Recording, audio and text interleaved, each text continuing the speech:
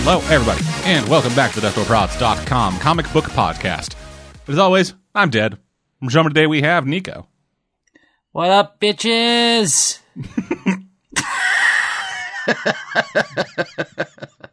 Yeah. And I mean women and men. We're equality. Here. Normally, this show would have gone up last week, but I, through various scheduling things, was unable to wrangle together people for a podcast last week. Yes. Because people have lives outside of this, and if I paid them, they might be more likely to come up and do this shit. But unfortunately, as it is, this website is not making enough money to be able to pay people. One day, maybe, though. But until then, we do this. But until then, the guys like Nico, who I assume enjoy doing this.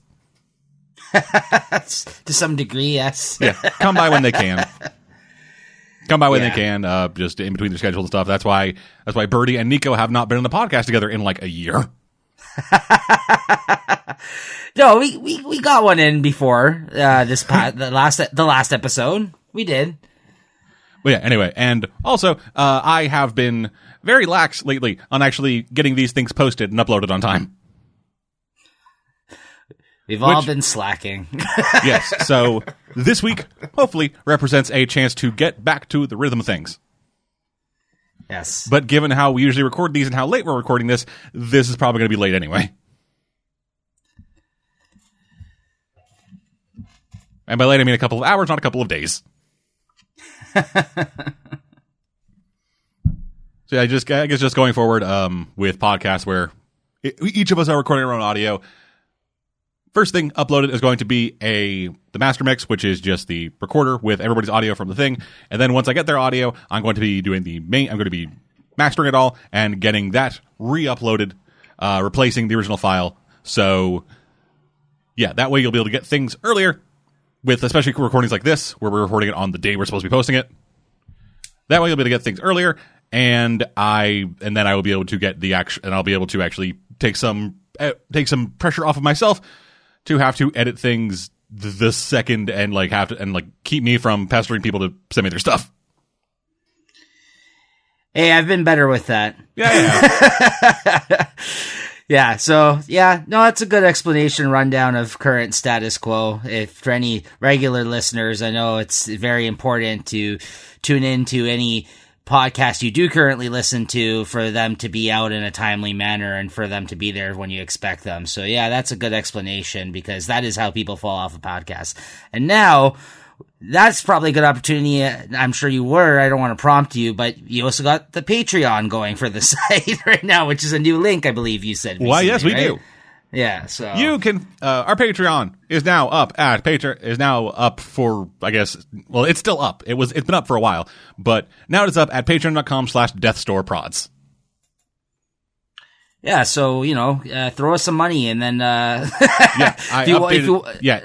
link in the sidebar on the website, the big little banner thing I have there, which isn't blocked by ad blockers because it is not technically an ad. Or the code in it doesn't register as an ad for ad blockers. Right. Yeah, so that links you over to our Patreon. Link in the description will take you over to the Patreon, as well as the link in the sidebar on SoundCloud. Mm. And yeah, that'll absolutely help continue for us to pump out the shows more in a timely manner, and hopefully for all three of us to be on the show consistently. Yeah, but keep in mind that even if people don't, we will still keep doing the show as best as we can. We still want to do this show. Yeah, absolutely. I'm not saying throw us money or else we're stopping the show. Yeah, that's not Patreon is not an ultimatum. No. You misunderstood me. No, yeah, I was saying to anybody out there who might have misunderstood. I know what you were getting, but of course. But thank you. So I feel like that's enough shilling for a day. Sure. Let's talk about fucking comic books. Yeah, so are we just gonna... I mean, I know there's a lot of pertinent news happening over the last couple of weeks that we tried to make it important that we recorded this one this week. Yeah, so... Are we gonna jump into that first, or... Yeah, we're just gonna talk about this. Okay. Which one? Because there's two big pieces. We're going to talk about the two. We're going to talk about both of them. Yeah. Okay. Yeah, so starting things off with news. So first up in the surprising but not awful news, Brian Michael Bendis has announced that he is officially leaving Marvel and has signed an exclusive deal with DC Comics. Yeah. This, I think, blew our minds. Yeah, I mean, a little behind the scenes here, like, you know, me and Deadman, we don't message each other too often about other things regarding show and stuff like that, and there's not much comic news to speak of that kind of excites me or surprises me, but this was definitely something. I shot him a text right away when I heard this. I was like, wow, this is... what?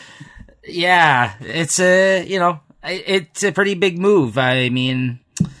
Yeah, if you want to get into the actual, I don't know if what else you have to say about it, but no, just for those who don't know, Brian Michael Bendis is a writer. He has written for a couple of different companies now and then, but he has very much been a Marvel guy.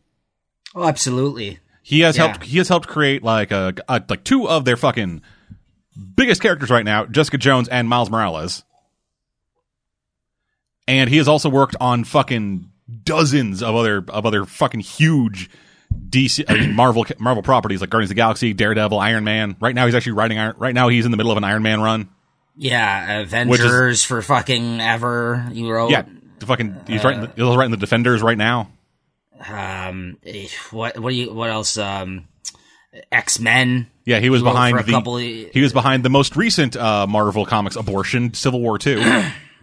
Yes. Yeah, he was. The dude is a fantastic writer, but he is not 100%. He definitely has hits and misses, right? But his highs are much higher than his lows have been, in my opinion. Like he's had a lot of success. There was that one time he wrote in Ultimate Spider-Man where Wolverine tried to fuck a 16-year-old. Yeah, you've mentioned this on the show before. I can't say that, like I said, I had read that, but this is a literal storyline that happened for a for a 3-issue arc. Yeah, no, I remember. Wolverine and Spider-Man swapped bodies because Jean Grey was pissed at Wolverine. Mm. And then at the end of it all, it is implied that Wolverine tried to fuck 16-year-old Mary Jane Watson. Oh, God. Well, and it's so weird. Like, in the last issue of that, there was a little, like, animated bit, or, like, a little drawn bit with Brian Michael Bendis and his editor, as Brian is fucking throttling his editor about how stupid the story is. God. I mean, yeah, I don't think we should remember him for that. No, we definitely shouldn't. We shouldn't forget it, but on his fucking, like, eulogy or whatever, or, like, his fucking obituary, it's gonna be like, he wrote many great things for comics, including that one time Wolverine tried to fuck a teenager. No, you don't put that. But yeah, I mean, you're talking about the man who basically was one of the reasons that they helped Marvel out of bankruptcy with the Ultimate Universe. He was one of the spearheads of the Ultimate Universe. He wrote Ultimate Spider-Man for, I think, ever. Yeah, it's like as soon as he started, he's always written Spider-Man in some form or another. Yeah, from he Ultimate was Spider-Man. Peter he was Parker, Ultimate Miles Dan Morales. Slott. Yeah, but pretty much. But yeah, so but no one's complaining as much as him leaving that title as Dan Slott recently. Yeah. I mean, so see, this came out earlier, a little over a week ago, with DC tweeting out this little graphic that says, "We are beyond thrilled to welcome Brian Michael Bendis exclusively to the DC family with a multi-year, multifaceted deal. He's one of the premier writers in the industry, having created so many unforgettable stories wherever he's been, and we can't wait to see what he has planned for the DC universe." Neither can I. Great move for them to pick him up at this point in time, and that just goes on to move on to the bigger conversation where this definitely, he was there for like 17, 18 years at Marvel, so the fact that he's left at this point in time really makes me wonder what in the fuck is going on over there, because like there was rumors floating that this was a sudden move, And apparently, again, these are rumors. I don't know if this is true, and I'm sure these were brought up by Bleeding Cool or one of those fucking publications. But a lot of the time, some of that information is correct. They actually put out there. A lot of it's bullshit as well. But apparently he's had issues with one of the editors over there since, I guess, their comments that they made about the diversity not being important anymore over there, because he was one of the people that definitely spearheaded bringing more diverse characters with Miles Morales and also the new Iron Man, Riri Williams as Ironheart. Yeah, and you know, and he's really just been one of the people that's he created Jessica Jones. Absolutely. Who is like kind of for Marvel like their female character right now. Mm-hmm. Yeah, no, I it's because his family is also biracial. Like he's married to I think she's married to a black woman, and their kids are mixed, obviously, and yeah, that's why it was very important for him to kind of put more of that kind of stuff into comics. And as a white Jewish guy, like, you know what I mean? Like, that is very cool that he definitely tried to make like these points of doing these things. And he's always been there, basically like their mascot, like Marvel. Like, he's a big face of Marvel. Like, whenever you think of Marvel, like, he's always been there. He's been he's been an event guy. He's been the guy who speaks at press conferences for them. He's been the guy who went toe to toe with Robert Kirkman back in the day over the Kirkman Manifesto about being, hey, listen, you can do creator-owned stuff, but you can also make characters and have fun playing at the big two companies. Like, he was a big person in that conversation. Oh yeah, like, for as long as I've been reading comics, Bendis has been a name at Marvel, right? That I've always associated with, like, hey, there's a new Bendis book coming out. Oh, cool, Marvel's putting out something good. Yeah, and like him or not, or what his current output is, or whatever, or the whole Bendis-y dialogue thing, or the fact that sometimes it feels like some of his issues are phoned in. I mean, the guy wrote a fucking lot of books, and he basically did anything any big creator in comics would want to basically do at this point in his career at the big two, and also his indie stuff prior to that. Yeah. So you can't not acknowledge the things that he kind of has done and has accomplished, and the fact that he's going across the street now, you know, to the other company. Yeah. It's kind of interesting at this point in career. Great move for him. Yeah, like, and like Marvel, and Marvel for their part, they released a small statement that is as cordial as a company can be, saying that Brian is a great partner and has contributed incredible stories and characters to the Marvel universe over the years. We appreciate his creativity and professionalism, and we wish him the best in his future projects. Yeah, I mean, they're acting like it's all good. Who really knows what the case is? But at least they both kind of walked away from it saying good things about each other. And the fact that it isn't fucking. Yeah. It isn't Bendis going like, "Hey, yo, fuck Marvel. I'm going to Bedore Batman or whatever." Yeah, no, exactly. I'm gonna kick Scott Snyder in the balls and become the new him. Yeah, I just think it's a great move for DC. It came at a great time in terms of like how their books are doing right now. I think some of the decisions they've made and people they've signed over there with the Tom King, and they got Scott Snyder. Lemire's writing a book over there again in the new year. Like, they're making some big moves. Like, for me, the one premier name still over at Marvel at this point is Jason Aaron. That's about it in terms of, not that there's not some decent writers over there, but some guy that's been around for a while in terms of like you can point to and say that guy's going to write the big name books.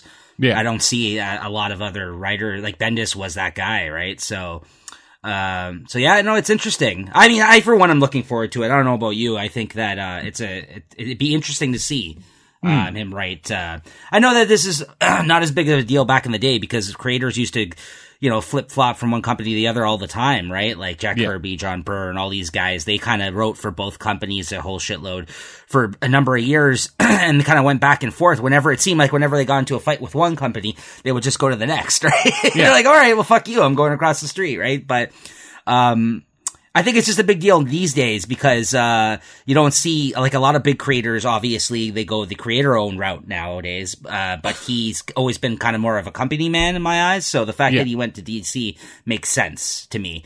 Jonathan Hickman, too, has been rumored for a long time to be going over to DC, but... Yeah, and actually after Bendis left, he did tweet out a thing saying, like, hey, I might be going to DC, guys. Yeah.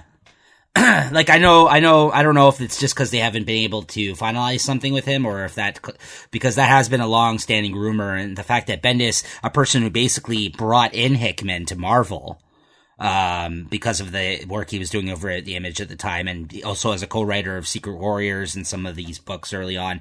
Bendis is a big reason why Hickman basically came over to Marvel. So who's to say that he might not end up over there as well at some point? And the pendulum swings once again. You know what I mean? Yep. Like, that's just how it goes. It's cyclical, right? So, I just think Marvel is just not in a great place, like, especially now with this announcement. I think this hurts them personally. I don't know. I don't see how this is a good thing for them. I think it's a great thing for Bendis, great thing for DC. Yeah, I don't know. What books do you think he's gonna write? I guess Justice League, right? It has to be Justice League. I mean, like, maybe you have Brian Hitch writing the book right now, right? Like, it seems that would be a lot of their other books kind of have like really big names on them, and they're actually doing pretty all right. So the idea I don't think they're that gonna kick Tom King or Snyder off Batman, right? Yeah, it's like not company's like, yo, Dan Abnett, get the fuck out of here. Right. Like, DC's got to be careful with this as well, because the way they kind of bring him in, they can't just start kicking people off books that have been doing a good job, you know? So just because, Bendis is here, motherfucker, get off the book. Watch him write fucking Doomsday Clock. Yeah,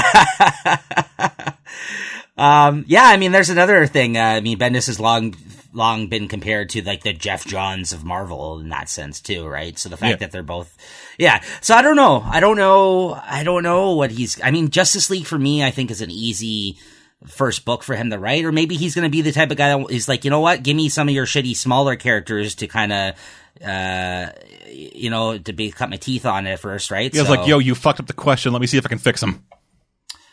Right. And Bendis also tweeted out a picture where he was teasing, the fact that he's doing his homework, and it was a big stack of DC books. And in that stack of DC book, this is all speculation, of course, at this point, there was the Gotham Central omnibus, which I would fucking love if they relaunched that book and put him on it, because we all know Bendis started out like maybe you don't all know, for listeners who might not know, he started out in like a crime noir type indie work before moving to Marvel.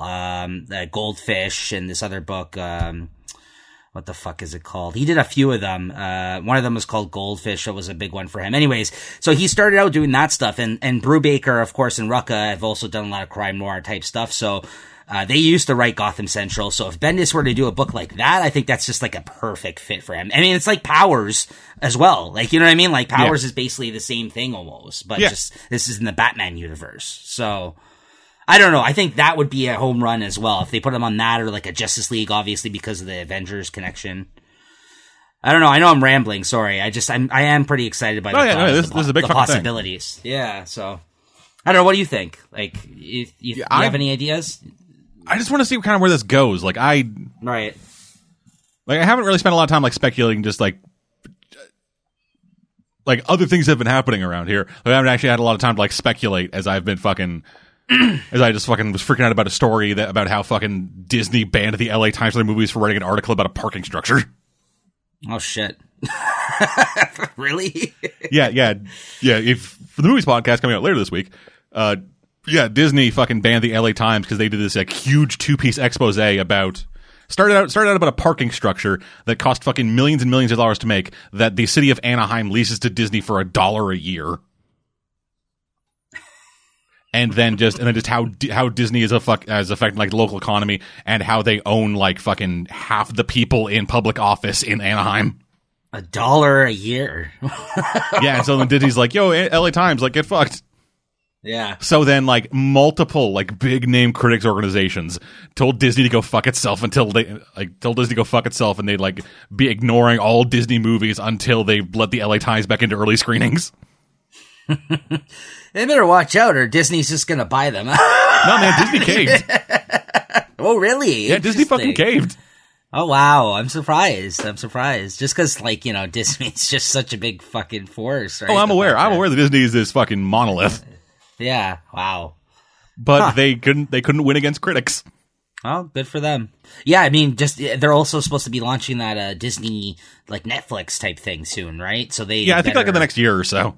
Yeah, so I'm sure that they're trying to just, you know, stay good and out of the media at this point, given that situation, because that's going to be, I think, competitive in itself, them going up against Netflix, right? So, yeah.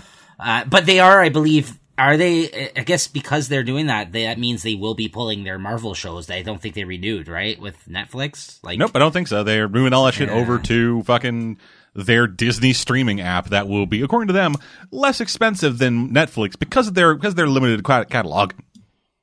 Right. Anyway, yeah. So yeah, Bendis. That's good.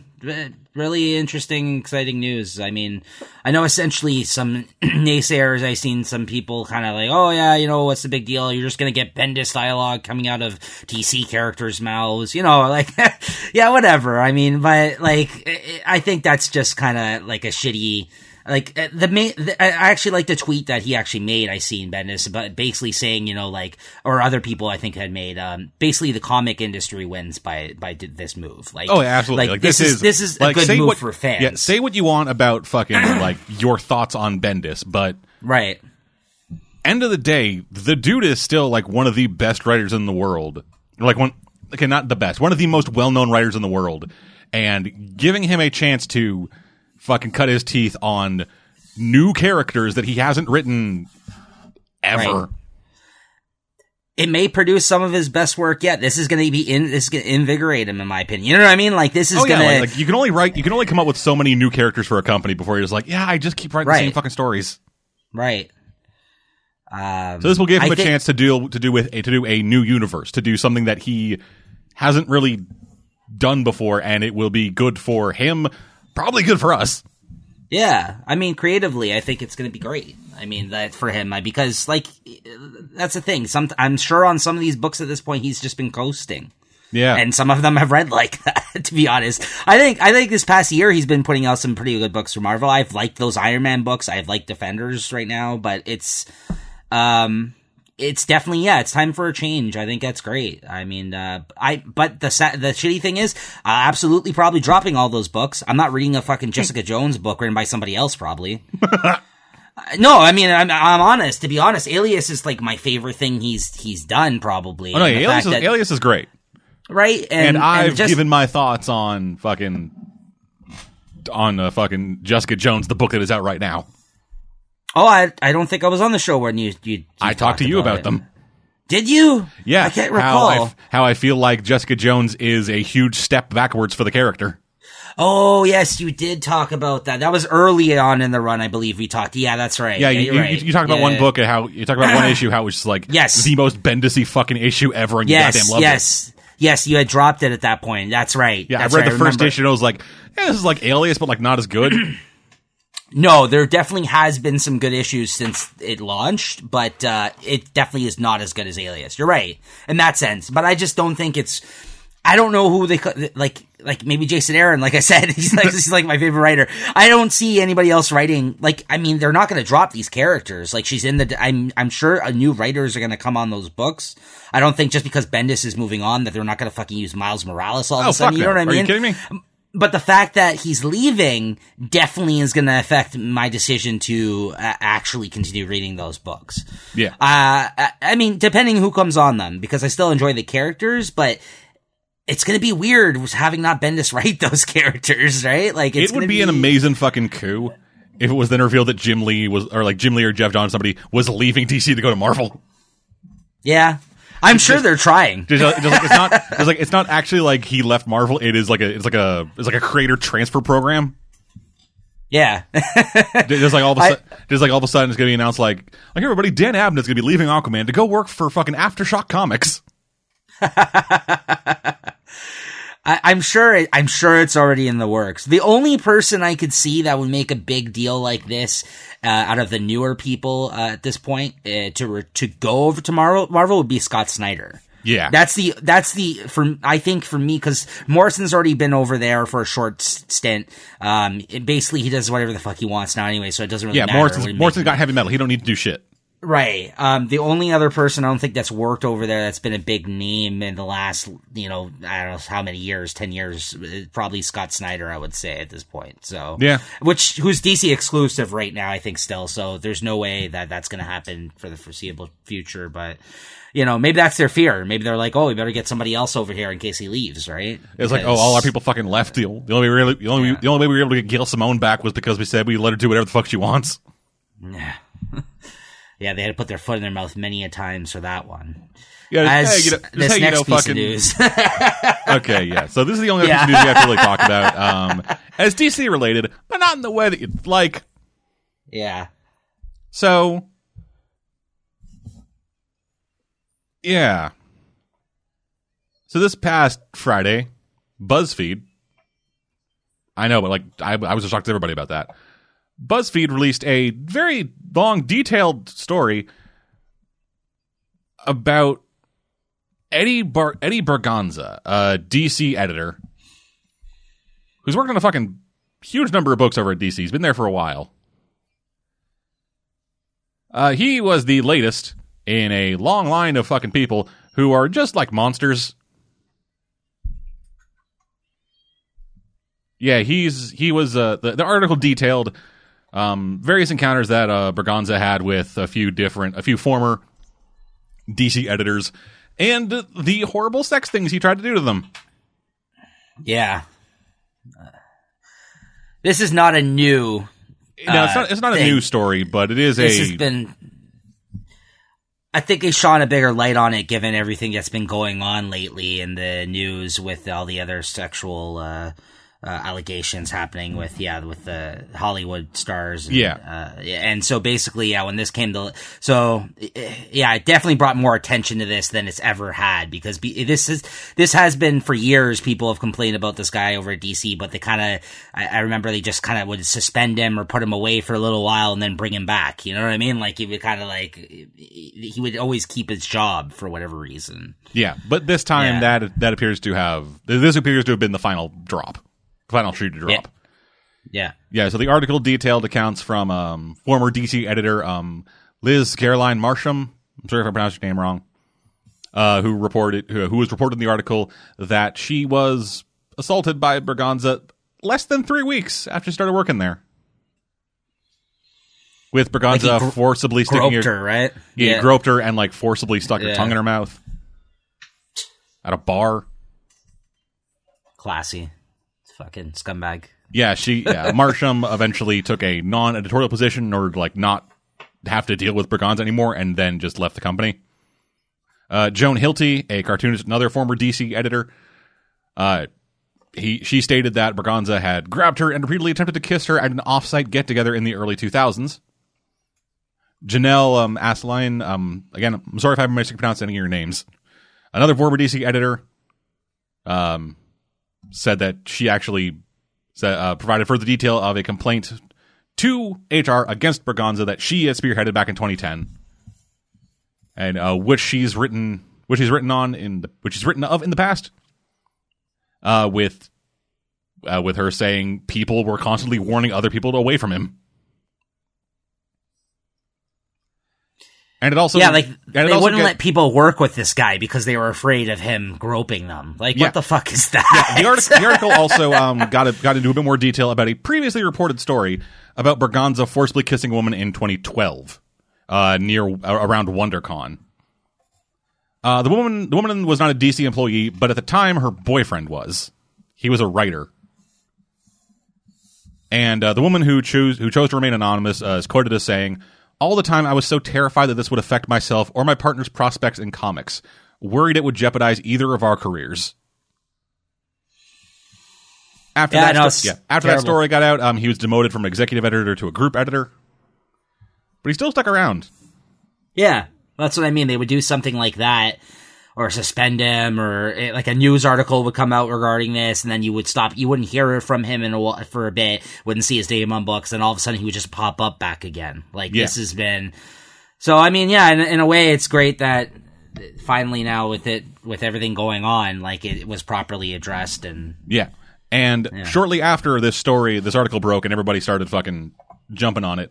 DC officially suspended Berganza.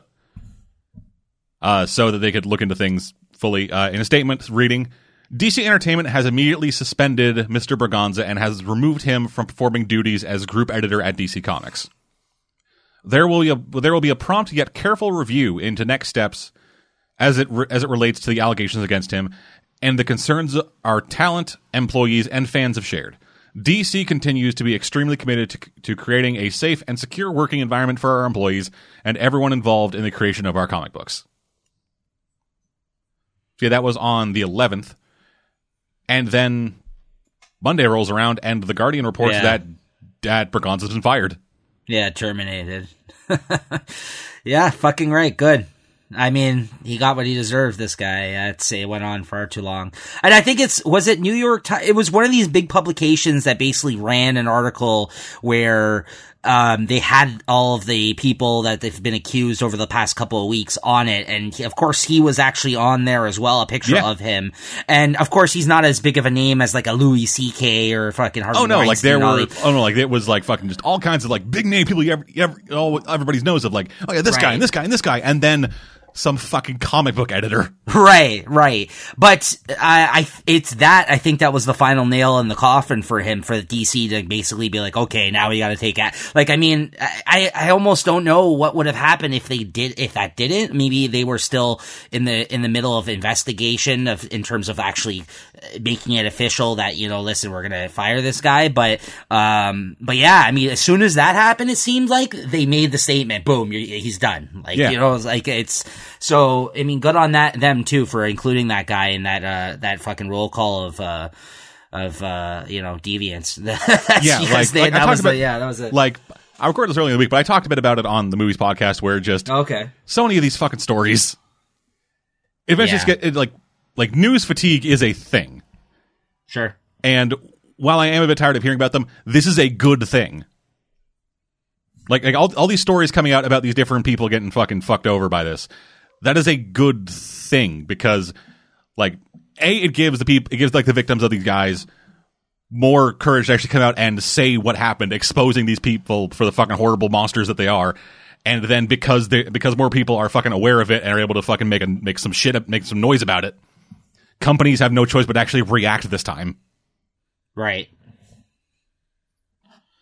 Yeah, no, this DC thing was. I mean, it's good that everything that came prior to this happened, because it finally gave them the reason to. Well, I mean, they should have had reason before. Yeah, they should have had reason the fucking first time. Just like I mean, like, yeah, I mean, but it was just nice seeing like a rallying cry. Like, creators were jumping on the social medias. Like, I seen Raphael Albuquerque and Lemire and a bunch of people basically saying, make the right decision here, DC. Like, fucking get rid of this guy. Like, you know what I mean? Like, yeah, it's your responsibility now. We're basically, waiting on you to kind of make this right. Like, you know what I mean? Like, they weren't really outright attacking them for mistakes they made. They were just kind of like, right these wrongs, all, finally, and get rid of this guy. Yeah. So, it sucked. It sucked that like this happened for so long, but now something's actually being done about it.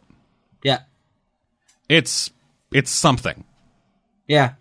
Yeah. I mean, again, you can't, they definitely should have did something sooner than this, but absolutely. But at least it's been dealt with. It's a step. So, yeah, shaky step, but it is a step forward. So interesting week. I don't know how Bendis comic books are fun, you guys. Being on the heels of right after they announced that they signed Bendis. What book do you think Bendis will be writing at DC? Leave your thoughts in the comments down below. Don't forget to review us on iTunes and check out our Patreon, patreon.com/DeathDoorProds. Yeah, this is where you get sometimes serious and intellectual conversation, but then also a lot of time fuckery. There are times we talk about dude fucking his dog because AIDS doesn't exist anymore. Yeah, you see, we offer it's a broad spectrum. Yeah. But yeah, no, that's what prods. A broad spectrum of content since 2010. You copywriting that one? Yeah. Yeah, I got my lawyer, my friend Bobby, on the phone. Yeah, I think Bobby, copyright that. You got the name of the episode there. A wide spectrum of bullshit. No, that's good. I mean, it's been an interesting week in terms of news for comics, that's for sure. So we usually don't open up the show this way, but those were two of the fucking biggest stories to come out of comics lately. Yeah. Like, what are we going to start the show talking about the fucking Lockjaw series? I mean, maybe, but like, I probably would, but like, come on, dude. Yeah. No, I'm glad it worked out this way where we recorded late for me to come on to talk about this because I wanted to discuss these things and, the Bendis thing mainly, but, yeah, so I'm glad I was here for that, so. Yeah. It's, so it's some big news. So how about that Lockjaw series? Yeah. Actually, they straight up there's going to be a Lockjaw, and there's going to be a Lockjaw solo series. Is it really? Oh, I thought you were joking. Nope. Marvel announced that this February there will be a 4-issue Lockjaw miniseries. Is G. Willow Wilson writing it? No, it's being written by Daniel Kibblesmith. I don't know who that is, but a name like Kibblesmith is pretty awesome. Yeah, I'm pretty sure it was intentional. Okay. There's a dog, yes. Yeah, he's assuming this is the same guy. He is a writer for the Late Show with Stephen Colbert. Okay. He wrote Quantum and Woody. That's coming this year. Right. New Quantum and Woody book. So, like, I guess, yeah, Quantum and Woody, dog, and then this fucking February. I thought for a second you were going to say that it's like a pen name that Chip Zdarsky is using or something. Nope. I was like, Kibblesmith. Who the fuck is that? Nope. Okay, so it's going to be definitely a funny book. Then it sounds like, given his track record. And the art is being done by Carlos Vila. Okay. The press release says, when Lockjaw finds out his long-lost siblings are in danger, he'll embark on a journey which will result in a teleporting, mind-bending adventure. We're super excited about this book. Daniel Kibblesmith, a hilarious writer who works for The Late Show and recently published a book called Santa's Husband, has cooked up an incredibly fun, heart-filled romp around the Marvel Universe, says series editor Will Moss. Back in Black Bolt number 5, writer Saladin Ahmed and artist Fraser Irving finally settled the mystery of Lockjaw's origin. He's definitely a dog, birthed by a dog, who happens to have the power of teleportation. But now we're going even further. How did Lockjaw obtain that power? And is he really the only inhuman dog in the universe? So in issue 1, we'll find out that Lockjaw's got brothers and sisters. From there, we'll be following everybody's best friend around the universe as he tracks down his siblings, along with a surprising companion, D-Man. Apparently I'm in the book. It's gonna be a fantastic ride, all beautifully illustrated by up-and-comer Carlos Vila.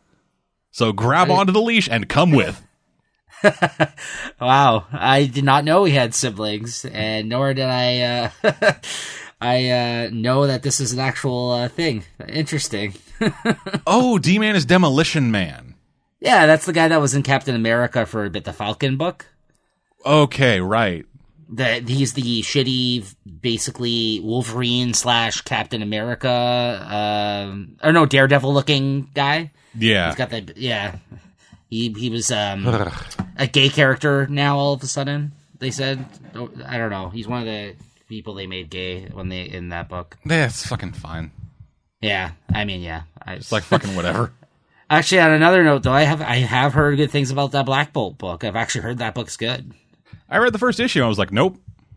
Oh, really? Okay, because I don't know. I've heard that it was interesting. Huh. Okay. Yeah, but like, you gotta keep in mind that it's an uphill battle for me because any Inhuman that isn't fucking Lunella Lafayette, Miss Marvel, or Lockjaw, I don't give a fuck. Yeah. Like that fucking TV show. Like I watched like 3 episodes of that and I was like, eh. No, I heard it was terrible, so I didn't even bother with that. It wasn't terrible. It was just lazy in really weird ways. Yeah, that's unfortunate. Like for this fucking moon society that has lived on the moon for fucking millennia and only interacts with humanity through their fucking news feeds. They somehow have hair trimmers that are the exact same as ours. And they have trash bags, disposable plastic things that just fucking are like that don't really fucking decompose or can be recycled or anything and are just fucking wastes of space. They're just like, yeah, we have trash bags instead of like incinerators or like fucking atomizers or some other space bullshit. We have like hey, we feed all our garbage to Gary. He turns it into fucking gold or something. But no, we have trash bags and we just put them, I don't know, in a crater. Also fucking Medusa's hair grows.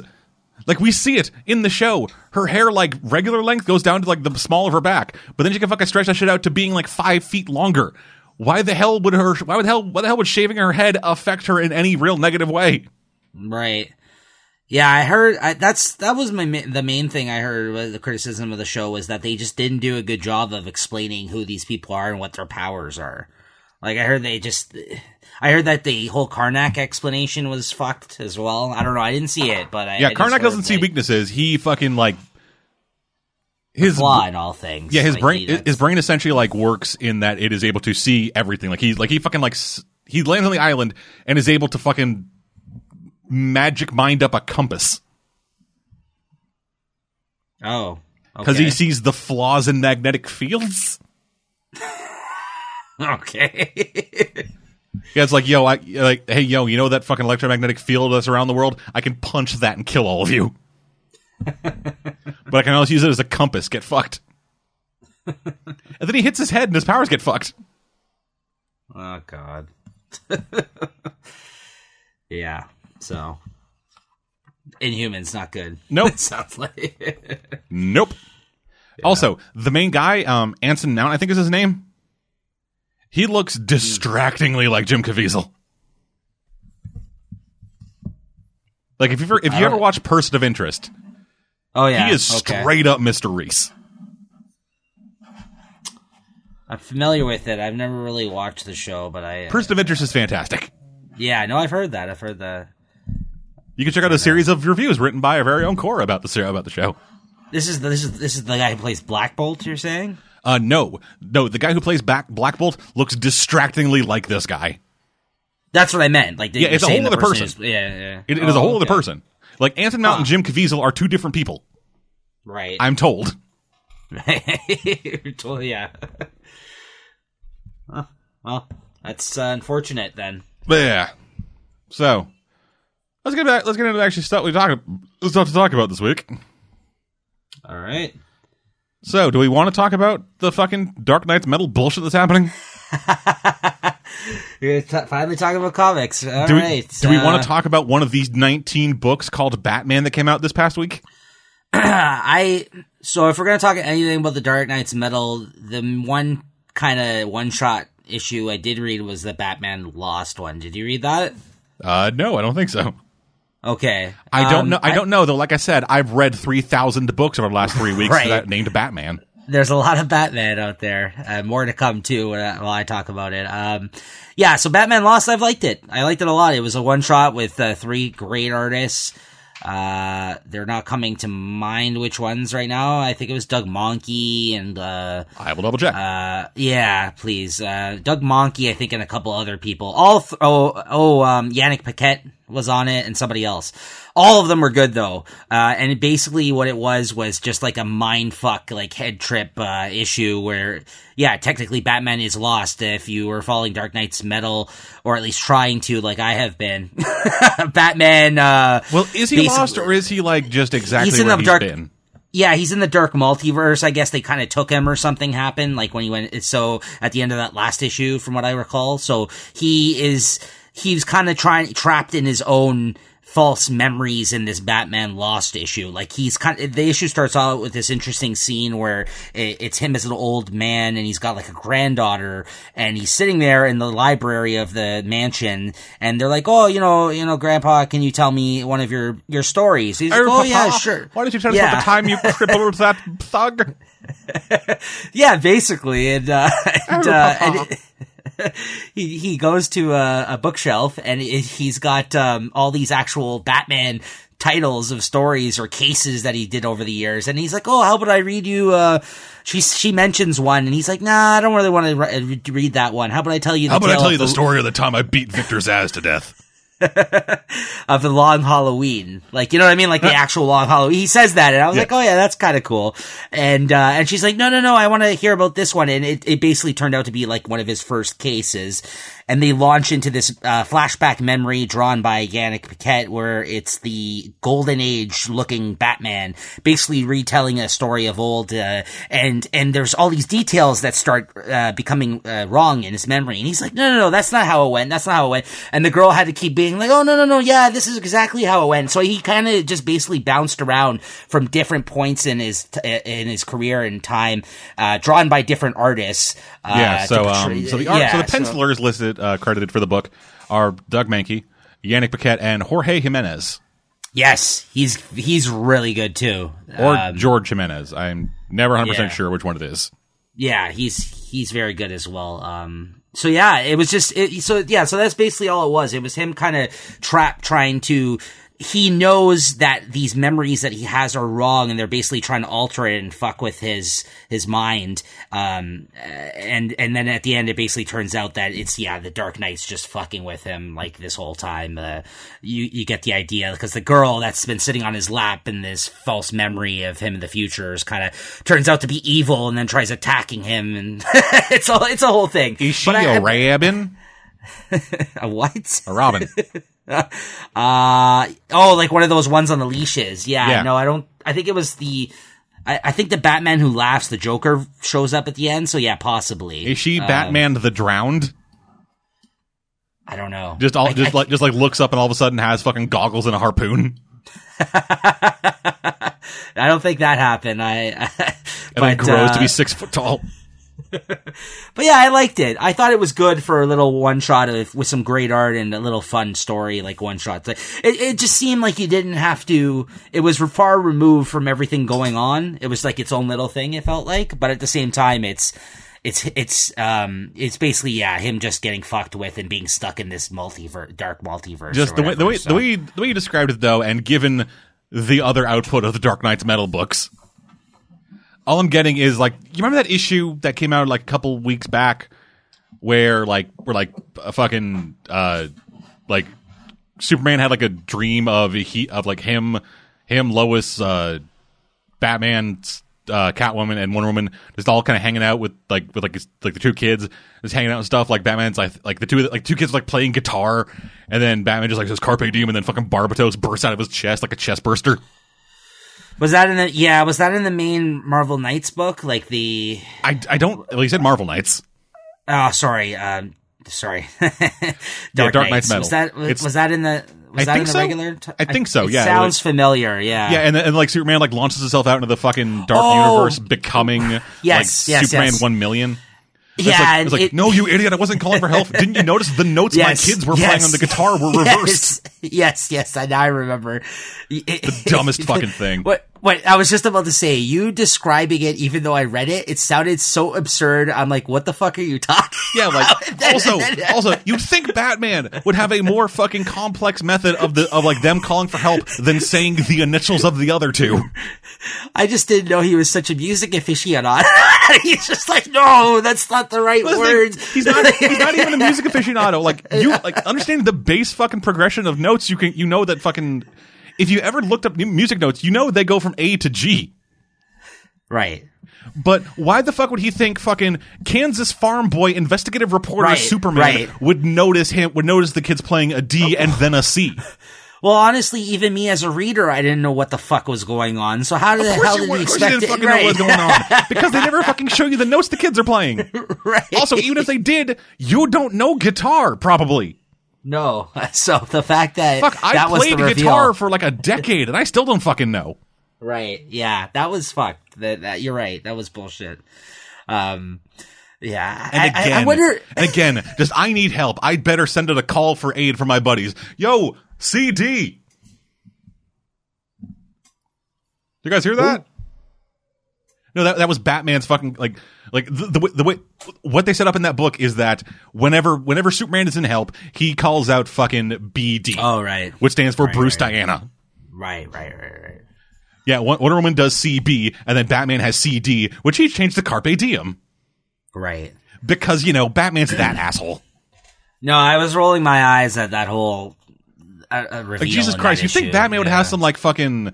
some weird literary reference or like something that wasn't fucking immediately obvious to anybody who wasn't goddamn retarded?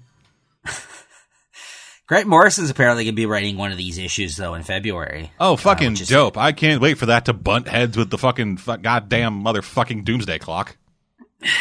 Which, by the way, is being advertised and fucking hyped up with pancake batter. I know, I've seen that. Some people are getting packages sent to them, with syrup and... yeah, you open it up and there's a big blue dick in it. Yeah. That would be my marketing campaign. Just send a bunch of dildos with fucking flash drives in them. Just a little note that says get fucked up. Yeah, get fucked Watchmen, motherfuckers. Yeah. You remember that scene where he's banging Silk Spectre and he's in 7 different places at once or working on things? Yeah, to just slightly change that up so that it's like 7 different blue fists beating the shit out of Dark Knight's metal. And then just cuts over. It's like, oh, I didn't notice you there. I've been busy working. Yeah, I don't know. It's been pretty. Like I said, it's becoming one of those things where it's been acceptable, fun bullshit for me. Like I have enjoyed it, but I can't say that I haven't been rolling my eyes half the time. But but I've been following it. Like it's not a super serious, fucking draining Marvel event like Secret Invasion or something like that for me. Yeah, it's like, only infected half of the books. Yeah, so I've been like I said, cherry picking the ones I've been wanting to read and kind of just like dipping in and out and kind of, like I said, some things I've enjoyed, some things I have not. But yeah, so it's been a mess though, for sure. And I definitely think if you're not reading all the fucking tie-ins, you're missing most of the story. Like for me, because the tie-ins are the story.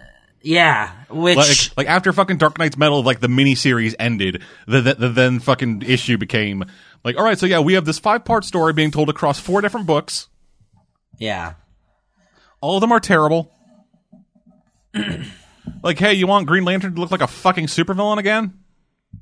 Right. Well, check it out as he fights Green Lantern Batman. I will mention though, I mean, I know we won't be talking about it because it came out today. The Batman Who Laughs though, which is that Joker version, came out today, and Riley Rossmo drew it. And I was flipping through it, and it's some of the best Riley Rossmo art I've seen. Oh, like, man. Yeah. If Nick Spencer didn't turn out to be a fucking shitbag, that would have been really Bedlam. Nostalgic for Bedlam. Yeah. Yeah. So yeah, I would suggest checking that out. If you are not reading many of the tie-ins or none at all, definitely check out the Batman Who Laughs. Just cause I think Riley Rossmo is really, really good. And now that he's doing Big 2 work, you should definitely check that out because, it looked really fucking good today when I was looking through the issue. Man, remember fucking Bedlam?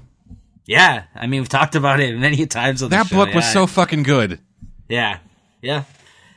I mean, it was Nick Spencer basically doing his twisted version of a Joker-like character. And then Nick Spencer turned out to be a fucking shitbag.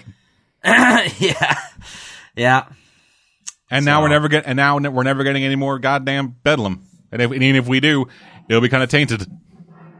He always made comments, I remember, on Twitter, even probably going back to a year ago, saying that one day he thinks that we will. But if he came back with a different artist other than Rossmo, which at this point I don't see happening, then no, I wouldn't. It wouldn't be the same. No, it would not. Rossmo is half that book.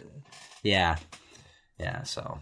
I know they had to fill in for a couple of issues, actually. He didn't do all of the issues, but the ones that he did were the best ones, in my opinion. I remember there was a second artist on the book, Ryan Brown, I think it was, who's the God Hates Astronauts guy. Yeah. And he's doing that curse words book, which his style when he came on the book is not meant for that, was not meant for that book. It is not meant for Bedlam, but it is totally meant for curse words. Right. Yeah, that's what I mean. Like, he's more of a funny, he does draw, hyper-realistic kind of looking people, but at the same time, it's needed for comedy. He can't mind like the fucking horror that you get from fucking Matter Red. No, he was the wrong artist for that book, in my opinion. But yeah, he definitely is good in his own right. But he just wasn't the right. Rossmo was the artist for that book, and yeah. So, like I said, the Batman, the Man Who Laughs, it looks fantastic. So hopefully it's good too. But I think just based on the art alone, it's worth checking out. So yeah. Yeah. So what if Juan Ferreira came on that book? The guy who does the art for the guy who did the art for Colder and did a few issues of like fucking Gotham by Midnight. Oh yeah. On what? On Bed? Yeah, that could work. Again, more of a realist. Like, yeah, he's been working on Green Arrow too, I think, for the last little while. Yeah. Yeah, and like I feel like his artwork would work really well for like the fucking horrible shit that happens in those books. Yeah. I read the first Colder series after you had talked about it on the show. Yeah, I think that would be good. That's actually a good. I mean, the other person I could think of that might actually it'd be too abstract. I think for it, I was gonna say Ben Templesmith. I don't think he'd work that well. You need color. No, you're right. I think it worked good for like Gotham, like also Gotham by Midnight. What was that book called? Gotham by Midnight. Gotham by Midnight. Yeah, that he also worked on that for a bit. And I think he worked well there, but that's because like Gotham doesn't have color. Yeah, Bedlam. I don't think it would be because the thing that was cool about that too was the coloring on that book for those scenes of his flashbacks. They were all red and black and white, I believe. Wasn't that? Yeah, pretty much. And then you get into you get like the present day stuff, and things have mellowed out a bit. Right.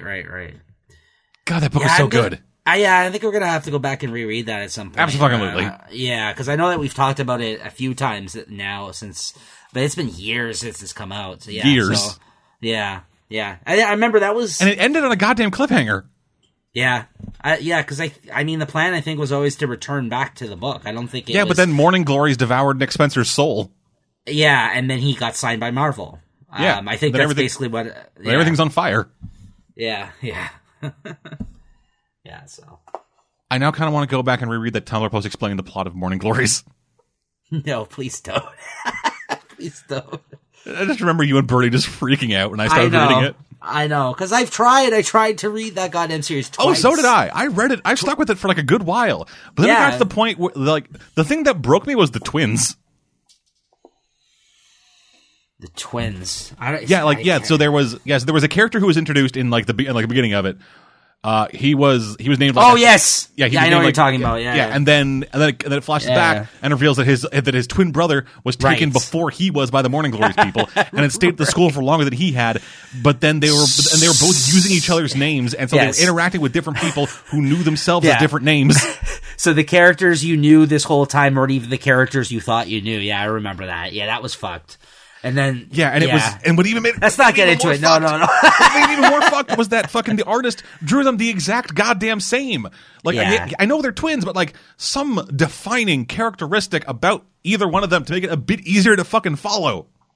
No, that was bullshit. Just Jesus Christ. Yeah, no. I need a fucking murder board to figure that goddamn book out. And I kind of want one. I've actually been there's a huge bit of real estate right behind my desk. Where I feel like I just get like a cork board and like some fucking yarn and just go to town. That's also a book I think he's abandoned. I don't think he's returned back to that book in a while since he did the Secret Invasion stuff. Who gives a shit? Right? They could end I don't care. They could end that book where it actually needs to end, and it would feel the exact same as ending it at the fucking middle of the story. I mean, sadly, like I said, that was one of the books where I tried to reread twice, and I haven't even read things I love in the last few years twice. Like, you know what I mean? Like, I the fact that I tried to make sense of that book more than once, it was just bullshit. I just really hated it. Anyways, let's move on. Yeah.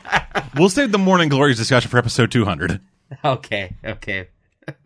Let's all just read it together and Oh no, yeah, like The Good, the Bad, and the Fuck. Yeah. Is coming back with a vengeance. Yes. Anyway.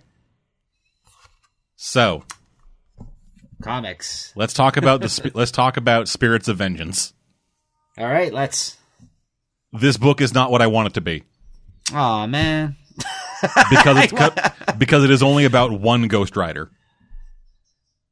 This is what's his name? Johnny Blaze, right? Is this Johnny Blaze? Yeah. This is Johnny Blaze, and it's Johnny Blaze, Damon Hellstrom, Blade, and somebody I've never heard of before.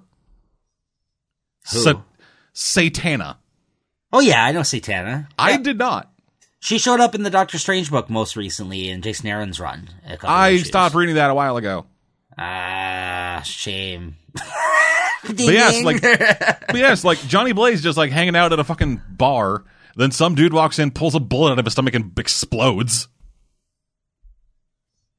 Then some cops come up to get him, and they turn into demons. So Johnny Blaze turns into a terrible-looking Ghost Rider and destroys them. Contracts Damon Hellstrom to help him figure out what the hell's going on. Is it Damon Hellstrom or Damian Hellstrom? I think it's Damon.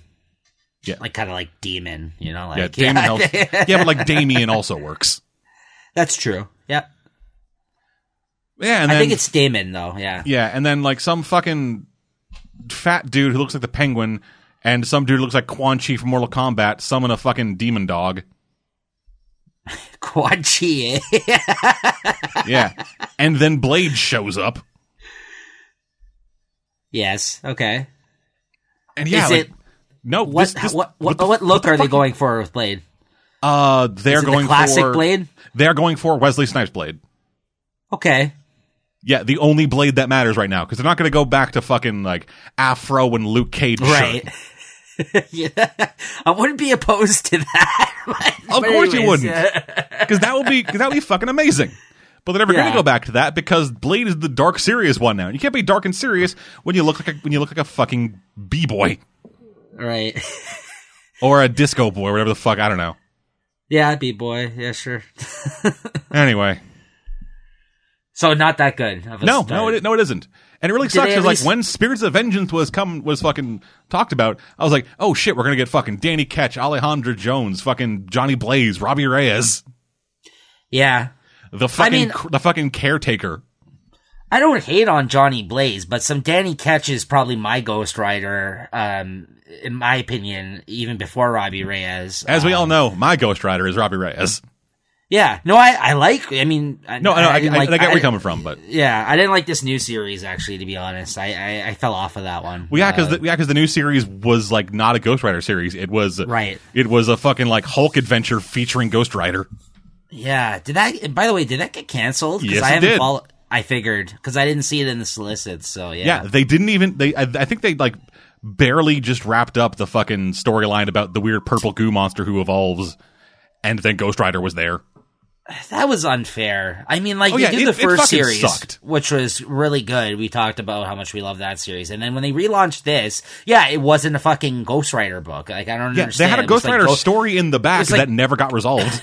Right. That first one that tried warned you, right? Yeah, where, like, some fucking MMA fighter who had fucking, like, time powers on rollerblades fought the Hell Charger and won.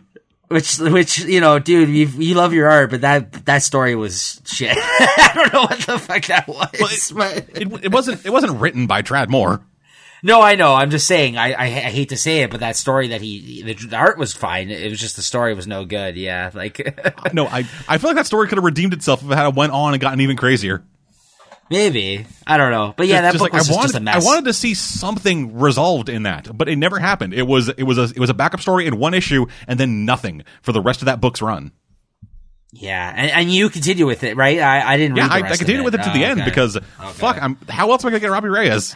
Yeah, I think I read 1 or 2 issues and that was done. It's just never happening. Robbie is dead now. Is he dead? Oh, did he die during what? He's dead? Yeah, fuck it. Marvel don't give a fuck about him, so he might as well be.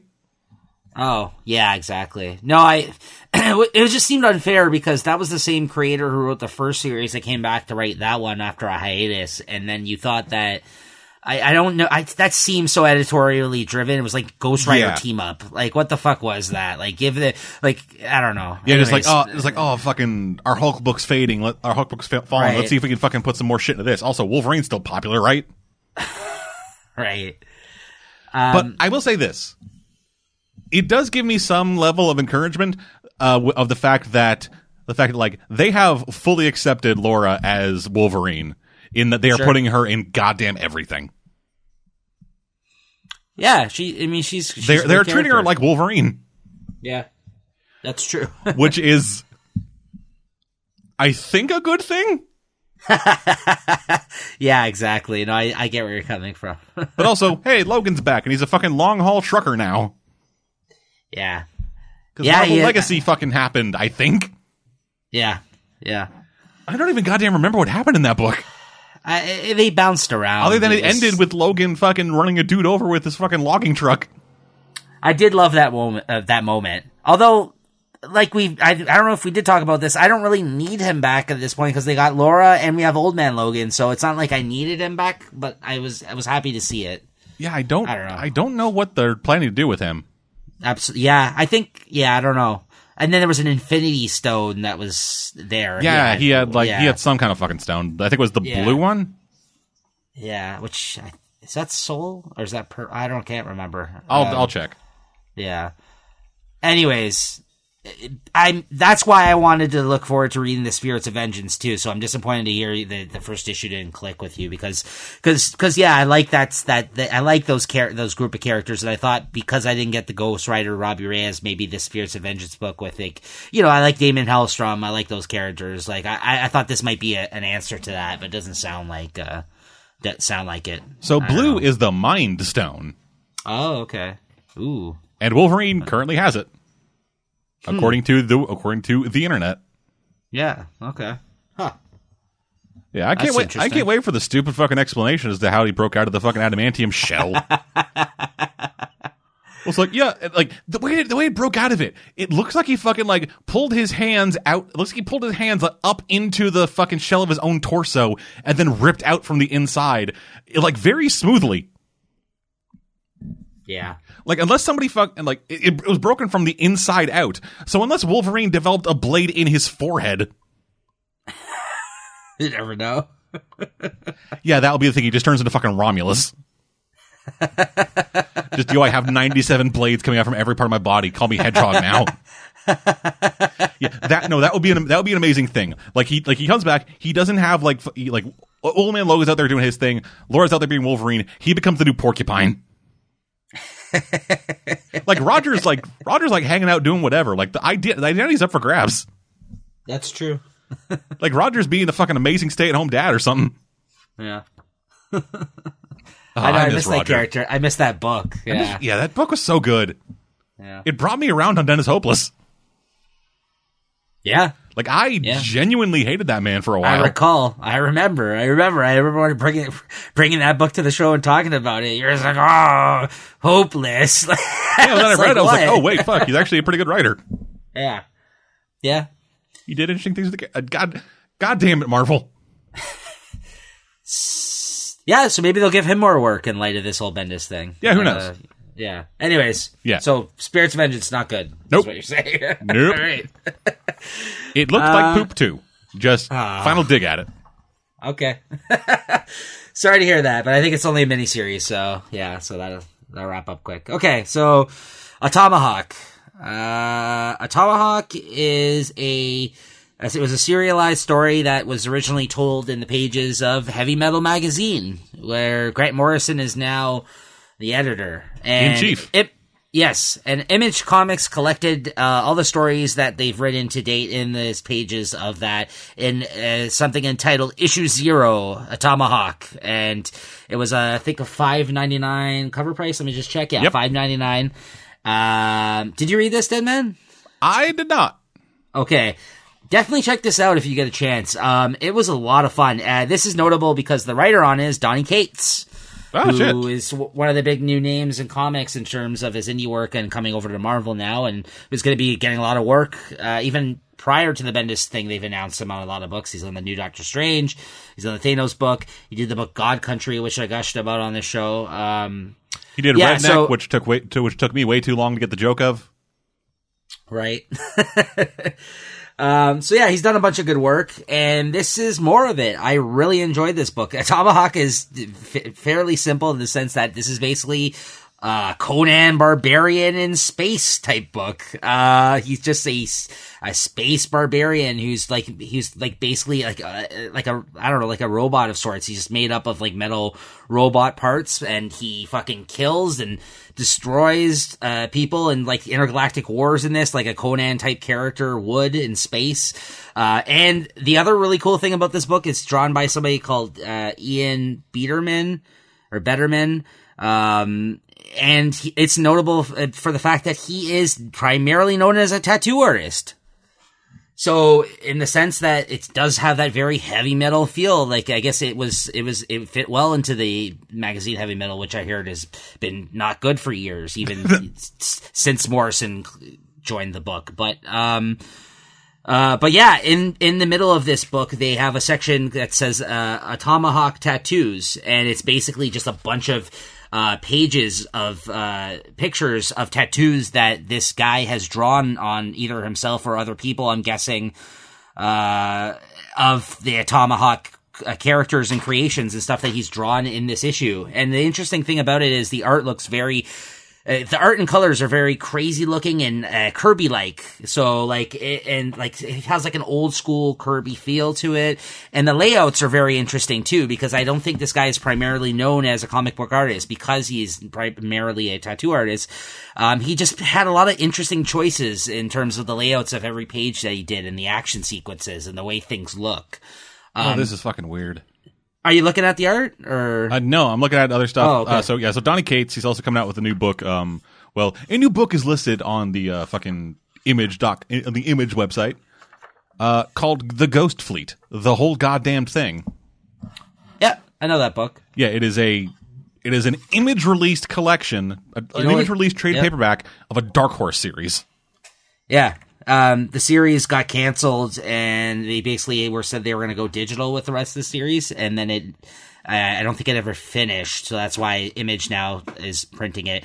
And you know who the artist is on it? Daniel Warren Johnson of Extremity. Yeah. So it's... And the Ghost Fleet has this amazing tagline where it says, for the world's most valuable, dangerous, or secretive cargo, you can't just call any trucking service, you call the Ghost Fleet. When one of the world's most elite combat-trained truckers...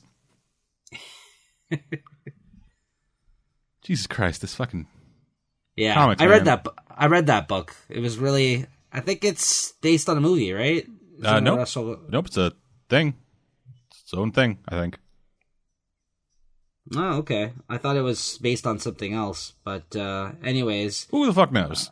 Yeah. So a tomahawk. It's in your face, crazy looking fucking barbarian in space action. A lot of fun.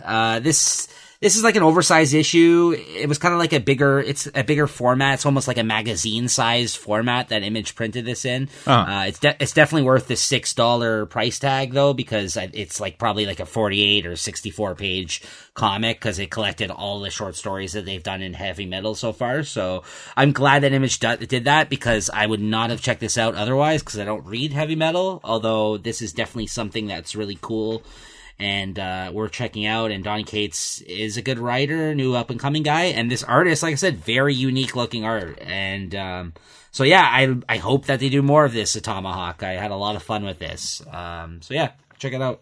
Alrighty then. So let's talk about Simon Spurrier. Let's. The dude's weird. Yeah. As we talked about a few times with books like Cry Havoc, Six Gun Gorilla, God Shaper, The Spire. Right. And his latest book is no exception to that. So, let's talk about Angelic. Oh, is this that one with that monkey-looking thing? Did you just say that with that hot monkey? No, I was about to say something else, and then I said monkey. I didn't say hot. I was like hot, and then I was like monkey. Yeah. So it's written by Simon Spurrier with art by Casper. I don't know. You try to pronounce that last name. It's like Wijngaard. Wingard. I don't know. I'm sorry. I'm terrible with names, as it turns out. But yeah, so it is set in a dystopic future where the surface world is largely ruled by flying monkeys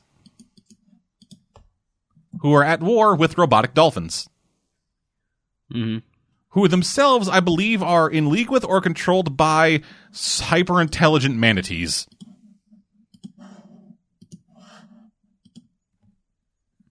Yeah, it's Simon Spurrier book. Yeah. The reason I had no comment on that, I was like, yeah, sounds about right. Simon Spurrier, sure. I don't connect with a lot of his work, so I don't know. Yeah, so the book follows Cora, a young girl monk who was like, hey, this blind adherence to this faith that we don't really understand, it's kind of stupid. Mainly because I don't want to become a mom and have my wings cut off. Because, that's the kind of shit that fucking hyper-religious future societies work on. Right. Of course. But yeah, and so in the first issue, she's just kind of out there doing whatever, just like telling people to go fuck themselves, just like saying, hey, all this lore shit is stupid, and I don't want to get my fucking wings cut off, asshole. And so she's hanging out by the ocean, and then all of a sudden, a bunch of manatees in fucking flying eggs show up, and are like, hey, hey, girl, monk, we want to fucking go do some science. And they fucking pass her off with a goddamn emo manatee. I guess. Emo manatee? Yeah, it's a manatee who has his pod, but he has like this weird like emoji skull on the front of it at all times. Then when you pull it back, he has this weird like pattern across his head that looks like a swept emo fringe. Okay. Yeah, and so they begin heading into like the horrible uninhabited areas, like the areas that nobody's allowed to go into because of like horrible diseases and shit. And they have gas masks and stuff, but except the manatee who's just in his pod. And we begin to find out more and more about about like human society and stuff, and what is left of it. Specifically, like they found this statue where they talk about the humbles, these angel things that are left behind on in like their fucking in like the sky, just to make sure that anything that gets too high could just anybody that tries to like get into heaven will be stopped by the humbles. Mm-hmm. But it's actually not. It is actually a security system that is meant to keep anybody from trying to leave or trying to get high enough from going high enough by summoning a giant robotic flying squid. Because, it's a Simon Spurrier book. Yeah. Oh, God. I really like this. Really? Yeah, like it is not like of the Spire level. It isn't like something where we're thrown into this world and they're not given a lot of explanation. Right. We are thrown into this world, but it is a world that just looking at and listening to the dialogue, you can easily make sense of what happened. Okay. Yeah, like the way they talk, the monkeys all talk in some kind of weird broken English kind of thing. Okay. I think that would annoy me. I don't know. I hate when sometimes writers do things with language. Like sometimes it's cool. Sometimes it's hard to follow. Like, sorry, go on. How does he go about it? It's for the most part they speak like as you would expect. Right. Or not as you would expect. They speak like people. Okay. But every once in a while, like the words that they say will be different. Like instead of saying, "Hey, our ancient texts," they're called the lore. Or like if they're insulting anybody, they call them a shit poop. Right. That's fine. Okay. Yeah. All right. It's not like they're fucking hanging around speaking like weird broken Cajun. It's like we monk gonna speak the true. Yeah. I know that's something that Garth Ennis, I think in particular, overdoes sometimes when he tries to emulate different accents, and I just and sometimes it reads well, and sometimes it's a mess and a hard time to follow.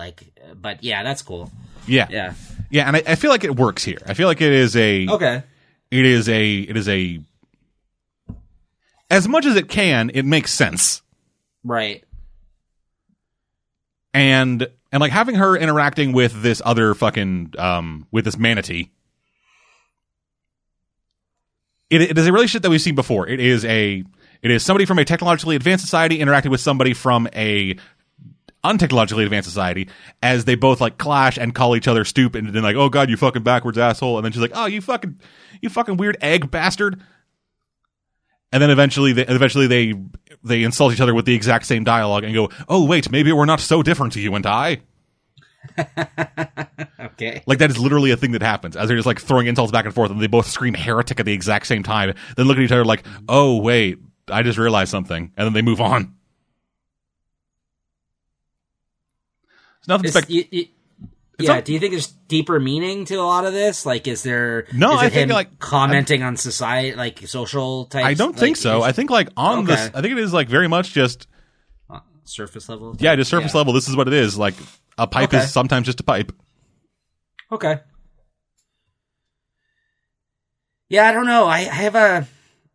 Yeah, like, out of all the books you had mentioned prior, Sai Superior for this and this and this, like, I probably only liked half of those, but, he is somebody I try to check out. It just, a lot of his stuff doesn't connect with me for whatever reason, but yeah, but you like this one, it sounds like. Okay, that's cool. Yeah, it's worth checking out. Yeah, and Casper, the Casper Wingard, I'm just gonna fucking call him Wingard. Sorry, again, if I'm pronouncing your name wrong. Yeah. But, like, Casper Wingard is a really good artist. Like, this art is very cartoony and expressive, but he's able to get a lot of really good detail, and it makes the dystopian stuff work really well. And, like, actually some really cool imagery. Like, there's a panel in here where we actually see, there is a destroyed cityscape as the people just fucking went into it, and eventually we see a bunch of hermit crabs coming in, but instead of seashells, they have human skulls. Oh, that's pretty cool. Which is a cool-ass visual. I'm looking at some of the art pages right now, like preview pages online. Yeah. No, he's got the colors are really nice, too. Yeah, the colors are a big part of this. Yeah, I'm looking at a double-page spread right now of, like, these dolphins on, like, some jetpack dolphins flying through a city. Yeah. That looks pretty cool. Yeah. Interesting. Yeah, so and it's all anthropomorphic animals talking in this, not anthropomorphic, they are animals. Okay. Just they got robot shit. Okay. Yeah, like the manatees aren't like, a person with a manatee head. It is a manatee inside a pod. Right. Yeah, these are just straight up animals that can talk and okay. Yeah, because of science. Yeah. Okay. Yeah, maybe I'll check this out. This looks all right. I'm looking at some of the pages right now. This might be something that might work better for you in trade. Yeah. Okay. Yeah, maybe I'll check this out. This feels like a 6 or 12 issue mini. Mm-hmm. Okay. So you can probably pick up the trade for that.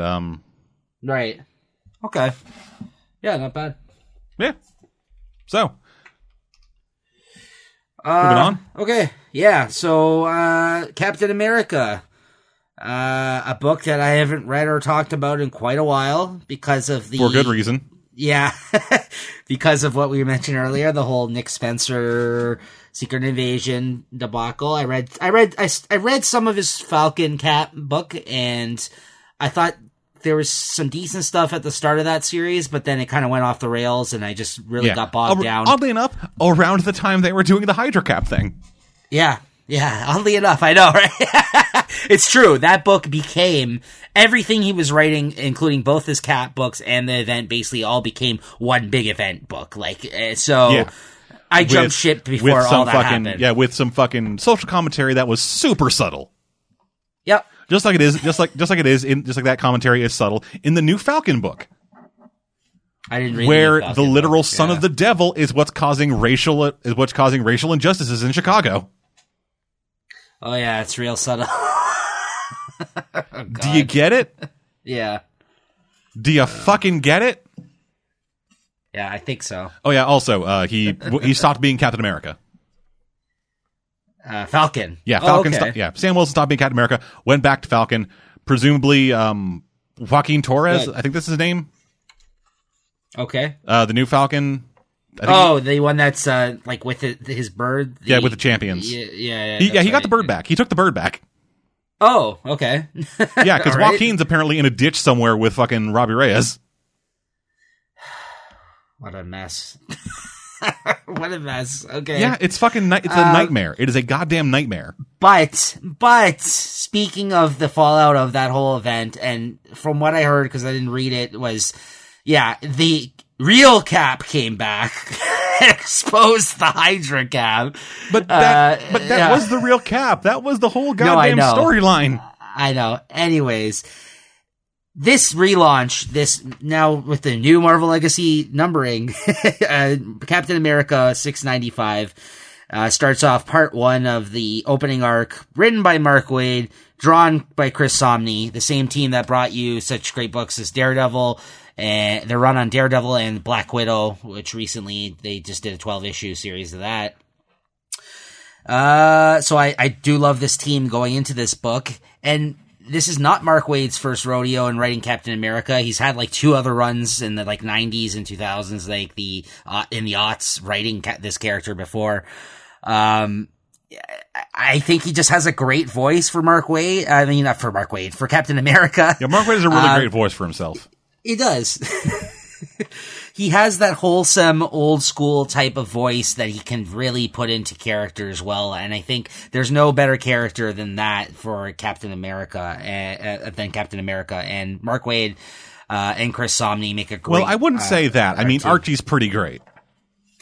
Yes. Yeah, Archie is great. I mean, I do enjoy his book, his take on Archie as well. But I think sometimes Mark Waid falls into the trying, like when he was attempting to write those fucking the Champions book, like he tries to do hipper, younger dialogue and it doesn't work. Word, my dog. Right. Yeah, I don't think he's a great writer. I don't think he's successful. Yes, Mark Waid is hella lit, son. How am I doing, youths? So, or should I say, fam? That's right. So yeah, I don't think he comes off well when he tries to do that kind of stuff. But I think that for somebody like Captain America, he has a great voice for him. And he very briefly mentions the events of Secret Invasion, probably in a page.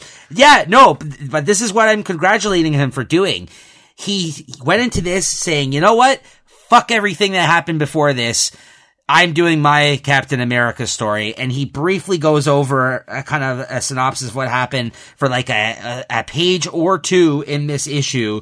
And basically just tells a story about Captain America going to a town in America who have basically, they changed their name and have a festival to celebrate Captain America every year in this town, which they've now called Welcomes You to Captain America, Nebraska on a sign as he comes in on his motorcycle, because that's got to be some kind of copyright infringement.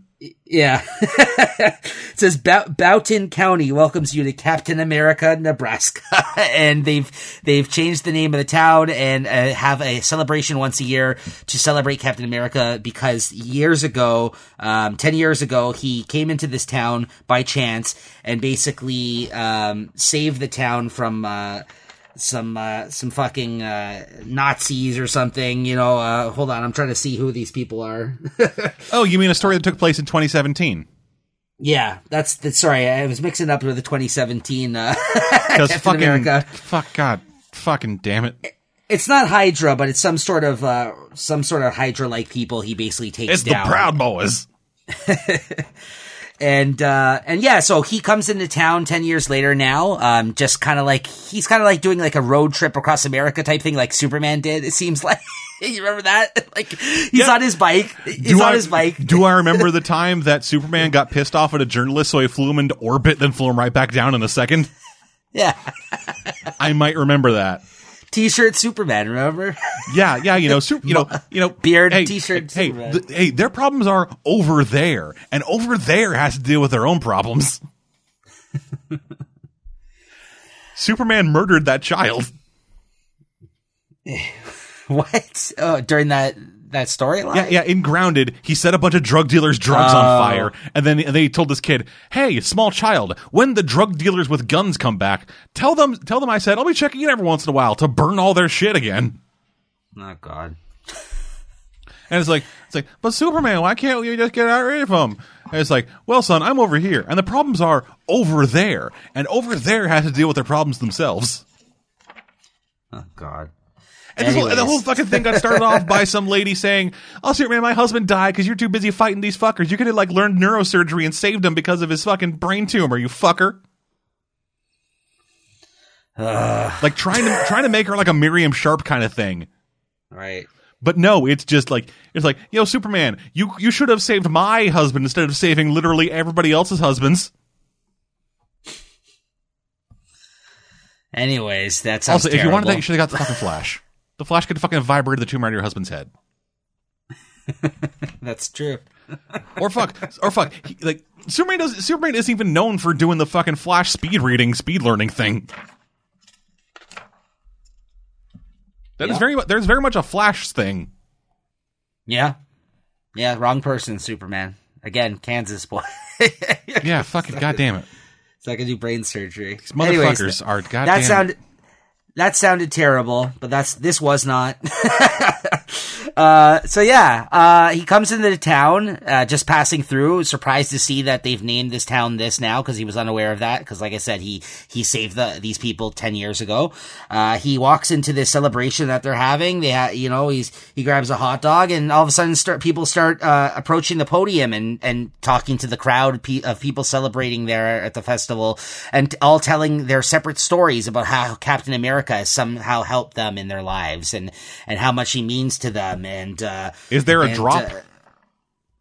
What do you mean?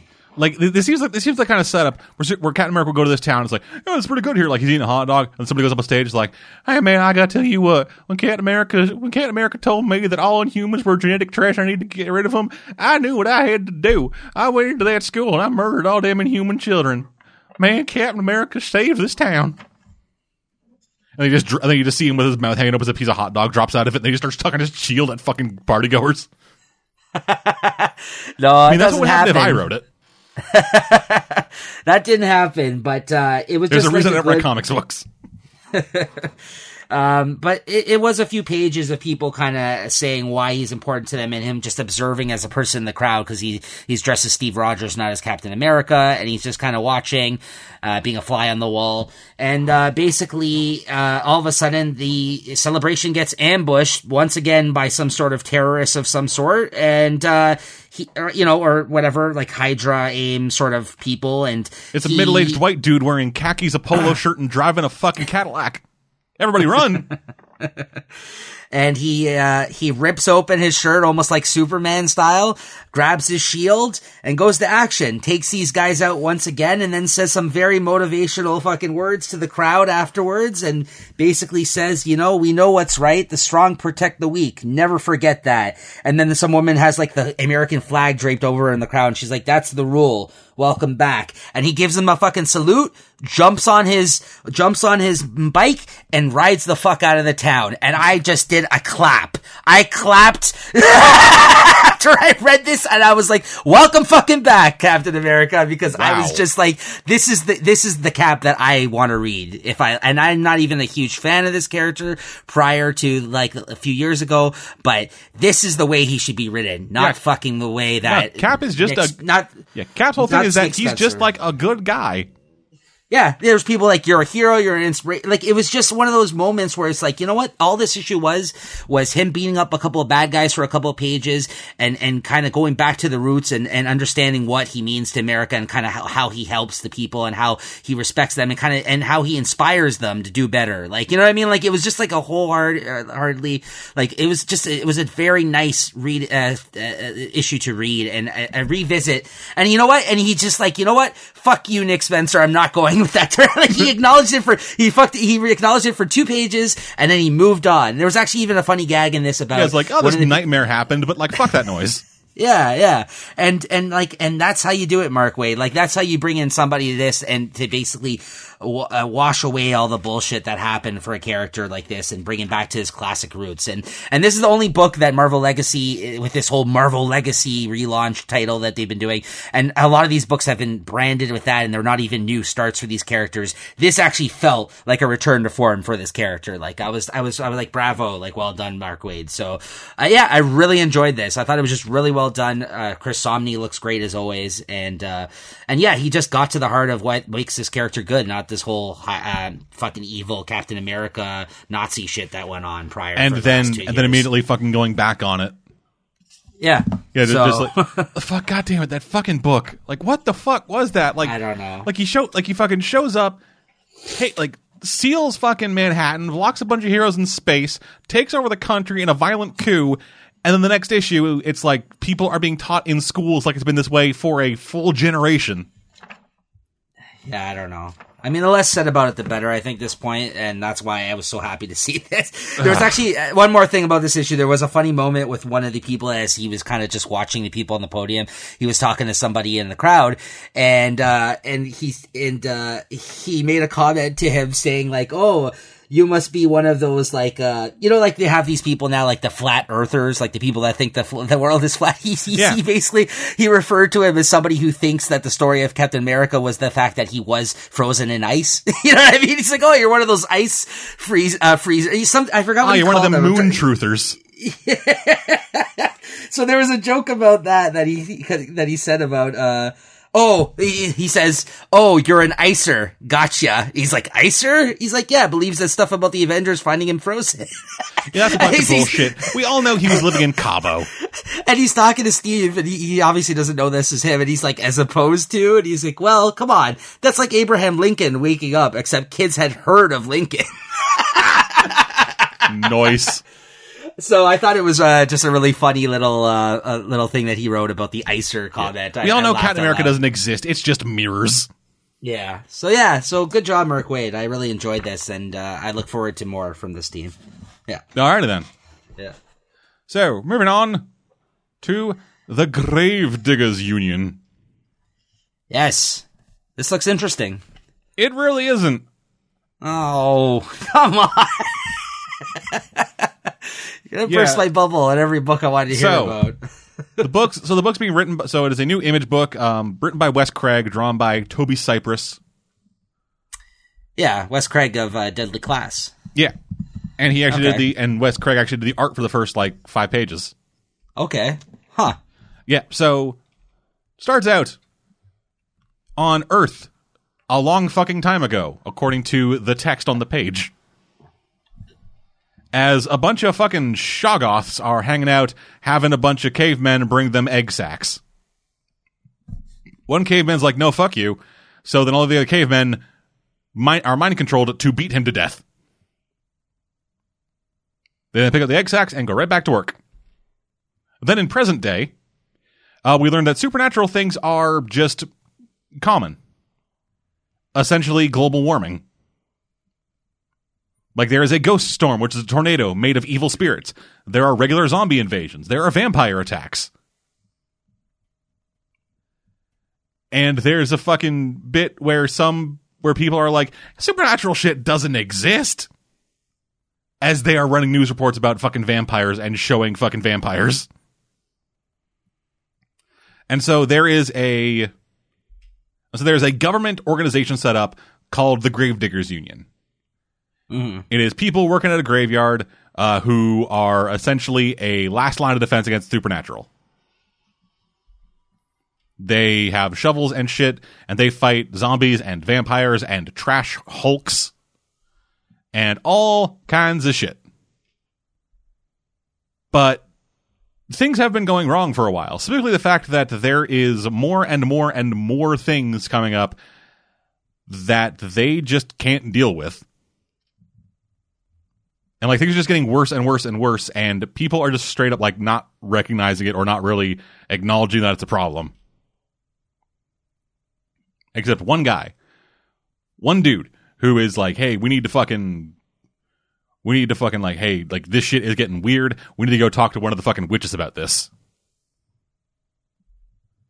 But they can't because their boss is a fucking corporate dickbag who's like, no, you can't interact with fucking witches. What the fuck's wrong with you?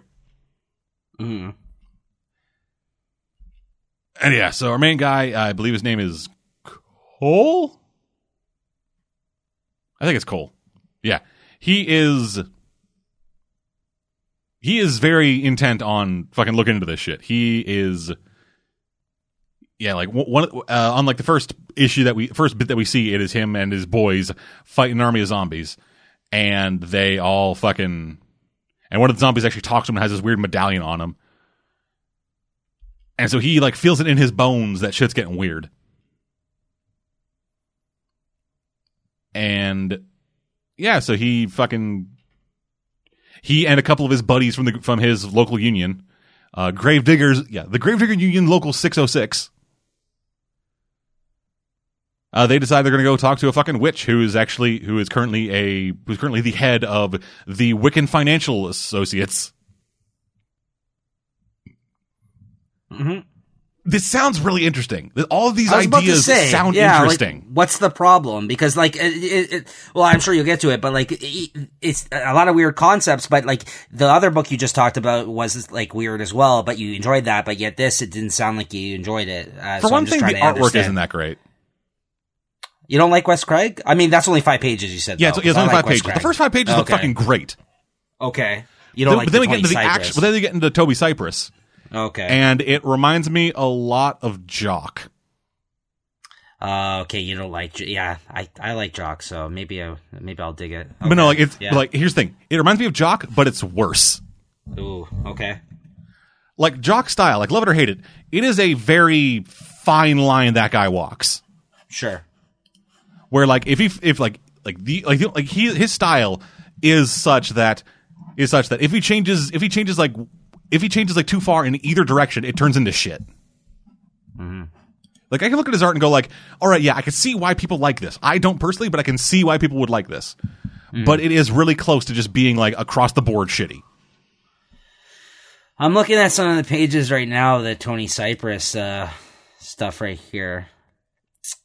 Yeah, I don't know. I don't think I hate it as much as you do. I think it's okay. It's not my favorite style, but... Yeah, and like, it's also, there are these weird like paint blocks all over the fucking page. Just every once in a while there'll be like this all of a sudden just burn of like semi-transparent red or blue or pink or something over everything. There you go. That's why you hated on it. You hated Witches too, and you hated Jocks. And Witches was the same shit. It was like this paint blotchy. Remember that? Remember yeah, that? Yeah, I remember that. Yeah. Yeah. It was a similar kind of thing, but like with Jock, there was a level of consistency in detail. Right. Whereas with this, the only reason I'm able to tell who characters are from panel to panel is because they're all wearing very distinctive hats. Mm-hmm. And if we didn't have that, I don't know if I'd actually be able to tell. Mm-hmm. Yeah, that's not a good thing then. No, that's... Yeah, and like background-wise, it is very... The backgrounds, I think, will actually work better than the characters, because the characters are just like nightmarish to me, and like barely legible between the individuals. But the backgrounds, when they're there, as I'm looking through now, I notice that there are multiple panels that are just a single color or just white. Like the fucking white background panels, they can't even fucking have the weird like transparent fucking paint splotches over them because there's just nothing there. Mm-hmm. Like they intentionally left out a background. And yeah, like looking at the world itself, it is like the thing I like about like both this and Angelic have interesting settings, but are doing well trodden ideas. Where with this it is oh, the world is crazy, but these guys are doing the best they can with the fucking bureaucratic system they have in place, but that system ain't cutting it, so they need to go outside. They need to risk their badge, they need to risk their careers and their lives to save us. Which is something that we see before, where I'm assuming that at some point one of the fucking Cole or whatever will be asked to turn in his badge and shovel or something. And in Angelic, it is, like I said, somebody from a less technologically advanced society interacting with somebody from a more technologically advanced society, eventually realizing that, hey, we're not so different to you and I. Mm-hmm. But where I think the two differ is that in Angelic, it is like that story in a setting I haven't seen before. Like, I've never seen this story in a fucking post-apocalyptic, horrible world where everybody's dead, flying monkeys are at war with robotic dolphins that are being controlled by goddamn manatees in space pods, and the skies are patrolled by fucking laser-guided squids. Sure. Yeah. And also, the artwork elevates things. Mm. But having this story be, hey, what if the Ghostbusters were less tech, but, like, more well-known? it is just very uninteresting to me. Mm-hmm. Of just having like, hey, turn your fucking badge and your gun. But like I said earlier, turn your fucking badge and your shovel. You'll never dig in this town again, I tell you. You're a loose cannon, Cole. Out there with your pitchfork instead of a shovel. Right. This business, this industry was founded on shovels. Oh, that did not do wonders for my throat. I will tell you what. Yeah. But yeah, so there's fair. There's just nothing for this. I had high hopes for it just because I like Wes Craig a lot from Deadly Class, and this is like an artist writing a book, and I always kind of try to, look forward to things like that sometimes if they're from artists I enjoy, just to give them a chance, because, I know. That doesn't sound too promising, but I feel like if this book was actually cavemen versus eldritch horrors, I'd be way more into it. Mm-hmm. Right. Oh well. And like that beginning stuff with the cavemen, that I don't know how that connects at all, because it doesn't connect at all. It's just we get five pages. This is one issue, right? Yeah, this is one issue so far. Okay. The first 5 pages are cavemen carrying eggs for fucking Shub Niggurath, and then one of them's like, "Yeah, fuck you," and then everybody's like, "Ugh, mind control," and beat the shit out of him, ripping his fucking bones apart. And they just go right back to carrying egg sacks, and then hard cut to a news report about a ghost storm. A soul-nado, if you will. Right. But yeah. Well, maybe I'll hold out to hear how it is when the trade comes out again, because, like I said, I do want to kind of check this out, but that's not a ringing endorsement, but fair enough. Yep. One issue in. Well, maybe it'll get better, hopefully. Okay. All right. All right, so I'm delving into, like you mentioned earlier, like thousands of Bat books that come out every week. I'm basically going to start talking about Batman White Knight. So we're 2 issues into the 8-issue miniseries that this is totally drawn and written by Sean Murphy.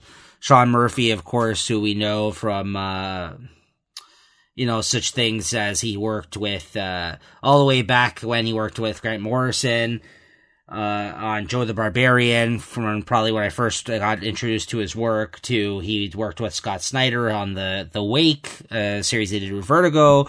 He worked with, probably more recently, Rick Remender on, Tokyo Ghost, which I talked about on the show that I really enjoyed. And some other things he's done, and he's written, Punk Rock Jesus was a miniseries he did for Vertigo, which he drew and wrote. And yeah, he's just did some Batman work here and there, like short stories, I think, with Scott Snyder before. And this is basically his own Elseworld story, basically with Batman. And in the first issue of this, you learn that in this world, the Joker, Jack Napier, who's basically the character from the Tim Burton, the name of the Joker in the Tim Burton version of Batman, which really had no relation to the actual Batman comics, in that sense. Yeah, but like it's still fucking... It's canon in a way, but not in the sense that it's the Joker that we know him by name in the comics. Yeah, it's canon. It's canon that we needed a name, and this name has history with the character. Absolutely, yeah. Which I wasn't upset at. I was like, oh yeah, that's kind of cool that he used that. But I just love how DC lately has been giving some people the reins and doing these kind of Elseworld stories. And they haven't been branding them as Elseworlds, but this is totally but they're basically Elseworlds. Yeah, and I love the Elseworld tales, and with a fantastic artist like Sean Murphy on it. Let's put this aside right now. I think he's a great fucking artist. So I can sit here and talk about the art all day. I can talk about how much I love the fact that he's drawing all these, like, in this second issue, you got a chance to see basically him draw, like, his rogue gallery. There's a sit-down table section, like a 2-page spread, which was fantastic. Yeah, and they got it was a Big Rock joke. Where? In that certain page? Or? Yeah, it was, like Like, that fucking page is essentially a callback to the goddamn, like, Batman animated series episode. I did not catch that. Ah, interesting. Okay. Yeah. Yeah, good point. I did not catch on to that. Yeah, they're all sitting around talking, and, like, we spend more time, like, fighting each other than we are fighting him. And then, just all of a sudden, just you see Killer Croc just like, it was a big rock.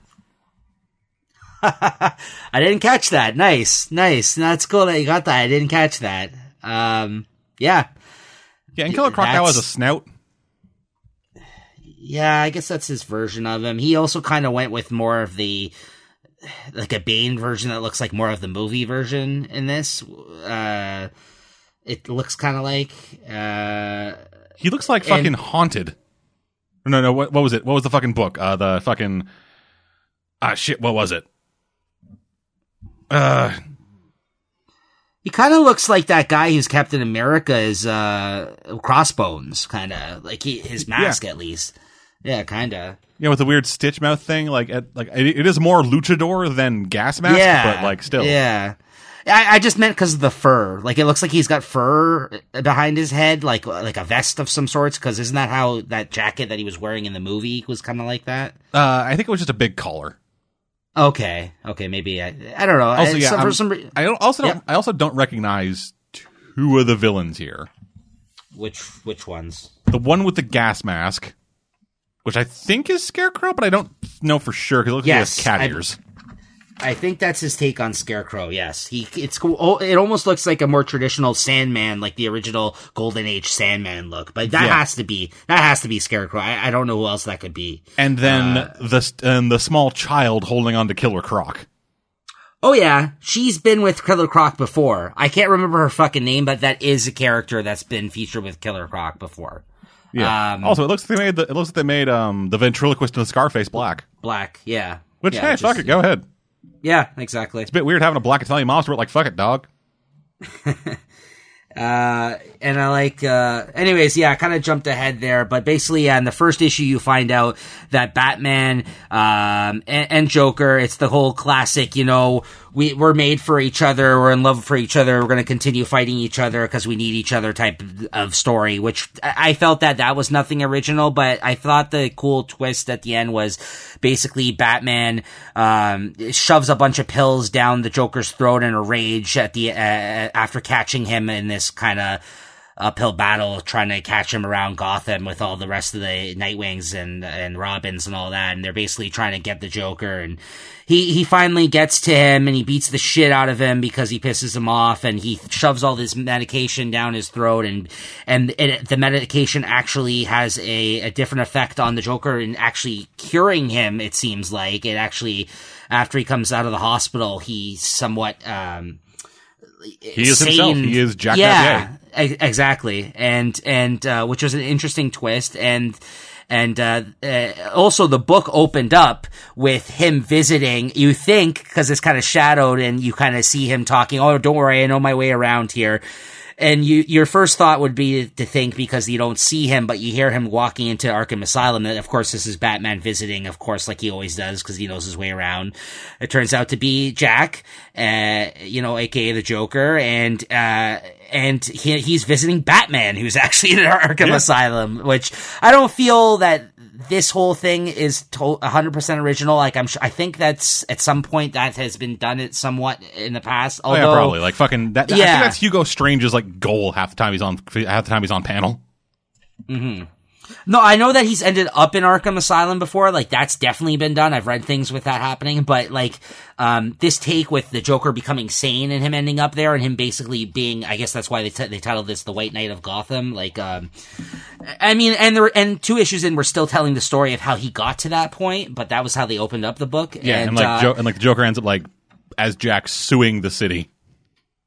Right. And that was the clever part. I think the biggest takeaway from the first issue was that I thought he picked up on something interesting, that everybody, the way social media works this day, they kind of crowded around Batman and took pictures on their cell phones. Everyone's got a camera of him beating the shit out of the Joker and shoving Oh, his yeah. and you know what I mean? Like, I thought that was an interesting observation, like, for him to make, like, listen, that's how today is, so that's definitely what would happen. Everyone would just jump on the bandwagon and start hating Batman, saying, oh yeah, he's never fucking did anything for the city, even though, listen, this guy's gone toe to toe and saved so many people all these times. But Oh no, yeah, took like down fuck in fucking Detective Comics, that was Anarchy's fucking storyline.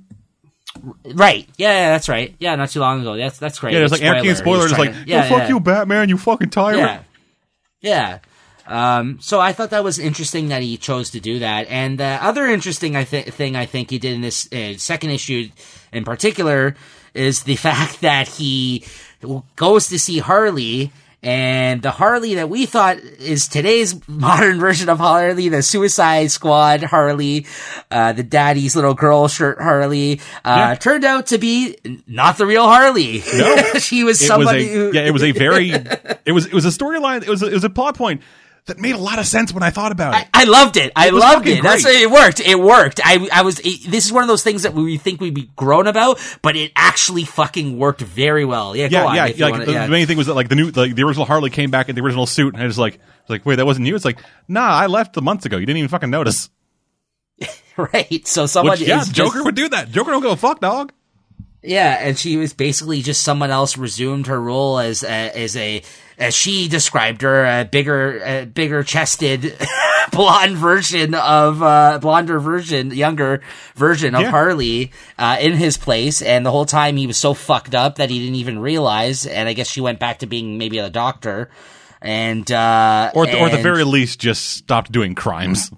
Right. And all of a sudden, lo and behold, who comes knocking at the door? The classic animated series Harley, which is also a very better way of him saying, hey, you know what? Yo, fuck this shit. Version, this version's way fucking better. This is what I think most people think. Yo, Let's Paul fucking Dini bring till her. I die, motherfuckers. Yes, exactly. Which I thought was a nice tip of the hat.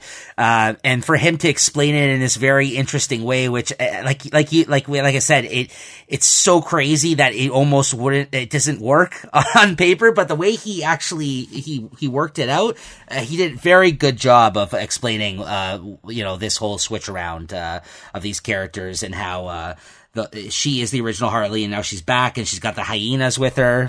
Again, animated series, or Batman New Adventures. I guess the one that came after the original animated series. So just really, really good fucking issue. My biggest takeaway that I want to mention about this series so far is not only is the art fantastic, but that's to be expected through Sean Murphy if you're a fan of his work.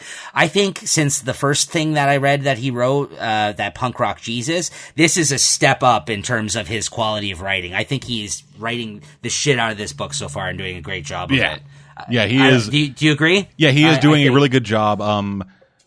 I haven't read the first issue since it came out, but I feel like Batgirl kind of got the shaft in that one.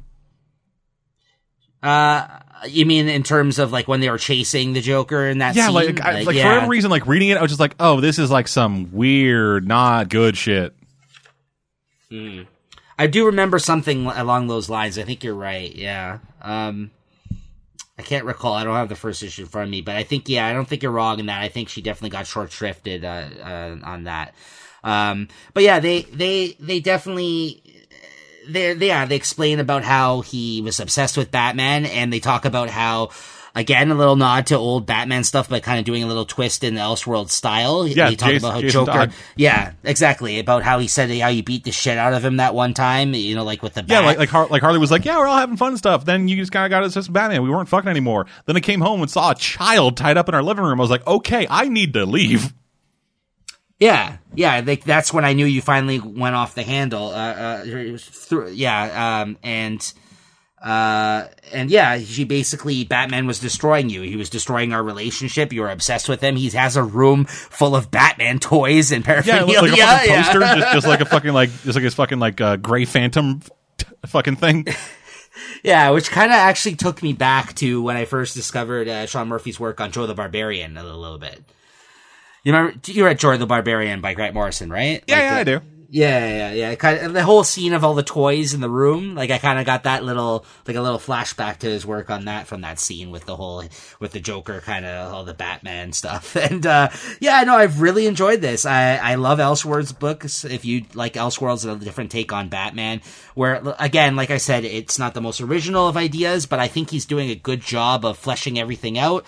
And the art's fantastic. So yeah, Batman White Knight. I mean, I know there's a shitload of Batman books every week, like we've mentioned, but this is definitely probably one of the most quality ones that's being put out currently, in my opinion, and a different take on the character. So, I've been loving it so far. I can't wait till this is collected because I'll probably buy if they bring it out in a nice big hardcover or something. Oh hell yeah, that's just going on the fucking shelf, dude.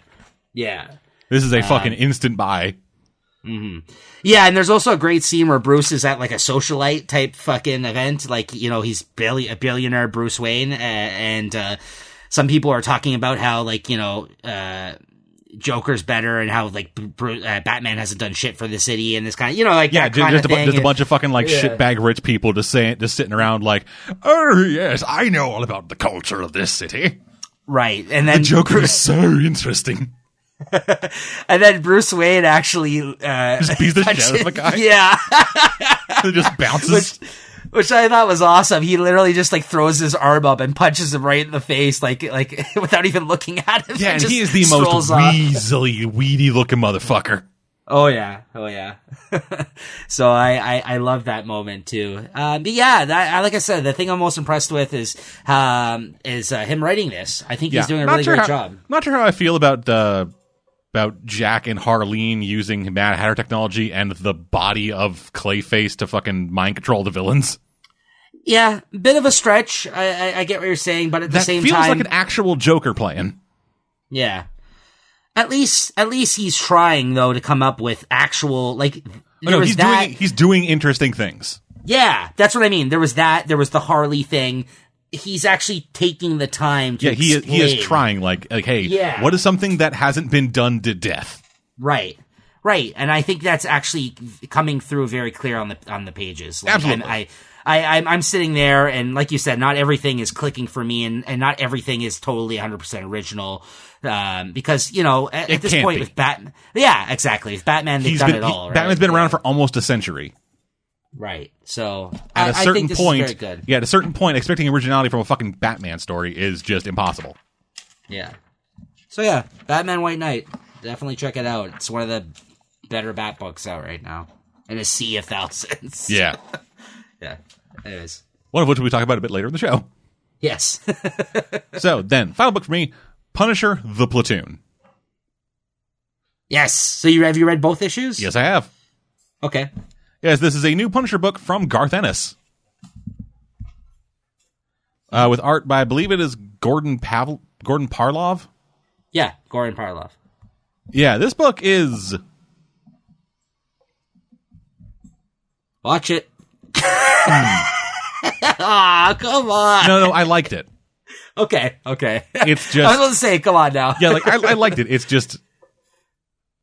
I read Punisher Born... Oh, okay. Yeah.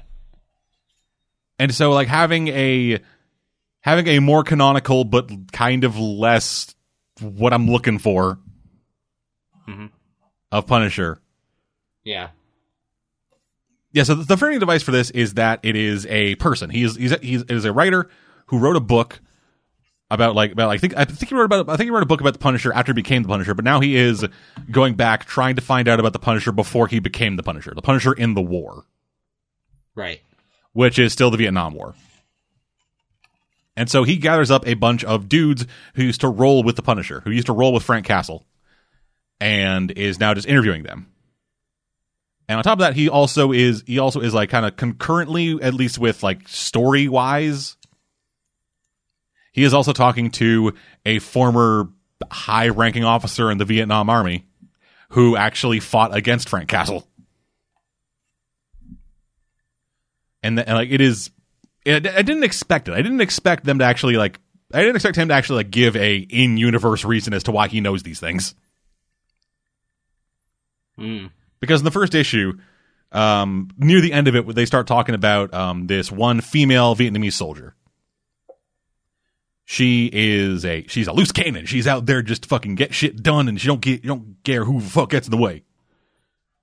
And only this high ranking officer is giving her a chance to actually do that. And they're having this big discussion. And at the end of it, all four guys are like, "How the fuck do you know this?" And the next issue begins with him showing a picture of that fucking general, old as fuck, just saying, "Yeah, I talked to this guy." Real simple. And I was not expecting it. So anyway, yeah, so it's about these guys. They're hanging out on their fucking hill in their fucking base. They're a shit base just doing whatever, and then they get a new lieutenant. And they expect him to be some fucking like big dick swinging asshole just coming in there, taking shit over, but being terrible about everything. And they are taken aback in the fact that he actually listens to his men and gets abreast of the situation and like isn't a shitbird. And the first real thing he does as lieutenant is call an airstrike for an area that might be clear, but they aren't 100% on. And it turns out, hey, there are people there with guns. And thus the respect of his men was earned. Then they get he's not what we would expect from Frank Castle, but this is early on in his like history. You know what I mean? Yeah, like he's very quiet. He's still a murder machine. Oh, as you see in issue 2, yeah. Yeah, he is still like a fucking walking armory, but he's not as cold and detached as he is the Punisher. No. But he is quite, I would say, quiet and calculative when you first he's quite calculating, but there isn't there isn't that coldness to it. No. Like he seems to act like the things that he does, like the reason he called in the airstrike was I believe his reasoning was he didn't want to risk the lives of his men to prove that intelligence was right. Right. I mean, plus they were lying about happenings that were going on down there. They were paid to like look the other way, I believe they mentioned in that first issue. Like there was like I remember there was some sort of thing going on with them where they were told like they were supposed to lie and like not report what was going on or something like that. Something about like reporting numbers wrong so they can get more supplies because they're like they're like at the ass end of the delivery list, or something like that. Yeah, yeah. And going into the second issue, we get to see Frank be Frank. Yeah, just like fucking karate chopping dudes' necks, stealing their own guns, fucking murdering everybody, and. Yeah, with bayonets, no less. Yeah, bayonets. Fucking lifting dudes above his head. That was my favorite moment, was the fact that the guy was describing that they were meeting with in the bar or coffee shop or whatever the hell, bar they meet him in. He says, but that's when I knew, like how this, how crazy, like he was. Like, I knew how he actually do. Yeah, like he's like, something that you never fucking hear at this point in time anymore. He's like, yeah, boys, put your bayonets on. And I'm just like, oh fuck, they're going in. Yeah. Like, you know what I mean? Like, yeah. Because there's no hand-to-hand, like, close combat like that normally during these wars anymore, right? So, like, the fact that guns are able to fire infinity bullets. Yeah, the fact that he was just going to throw it all to the wind, like, so like, hey, all right, fuck it. Like, fuck it, let's turn this into a knife fight. Yeah. And their base blows up. He just stabs the shit out of fucking like 20 people. Right? Yeah. And then their base blows up and it's like, well, we'll either be ordered to move out or hold here. And if we hold here, it'll be a siege. And the one guy's like, wait, you mean like in a castle? And you know that like the second that happened, everybody just turned over to him and just like took turns slapping him. Yeah, absolutely. Except for Frank, he just looked at him disappointed. Which might be worse. Yeah. If the Punisher's disappointed in you. Yeah, I wouldn't want him to disappoint in me, that's for sure. Yeah. Yeah. Anyway, so yeah, like this is not. This is kind of a weird thing for Garth Ennis to do because, like, Garth Ennis, when Garth Ennis writes the Punisher, I'm used to the Russian, right, and the fucking trio of vigilante serial killers. Mm-hmm. Like, I'm used to that kind of shit from Garth Ennis. I'm not used to this very subdued and almost realistic take on war. Did you... So, I only asked this because the stuff that he did that you had mentioned there, at least, was more of the proper Marvel, like, Marvel Knights, like, actual main universe stuff. But did you ever read any of his Punisher Max stuff? Yeah, I did. I think so. Okay. I think so. Yeah, because even that's... I would say that this is more in the vein of that, although still a little bit different even than some of the Max stuff. Like, so you're right. This is almost like... It has its own lane, like, in terms of, like, the content. But, like, it's weird because it's been so many years since he's actually wrote this character. Even though he's wrote so much Punisher for Marvel, right? So, like, the fact that he returned to tell this story, it's kind of, I guess maybe he wanted to make it, maybe separate it from everything else he's done. I don't know. But yeah, I get what you're saying. I don't know where it necessarily fits into that stuff as well, because I believe, if I'm not mistaken, I think in the Punisher Max, it was in the Iraq War that he was in, I think. I might have that wrong, but maybe, I don't know.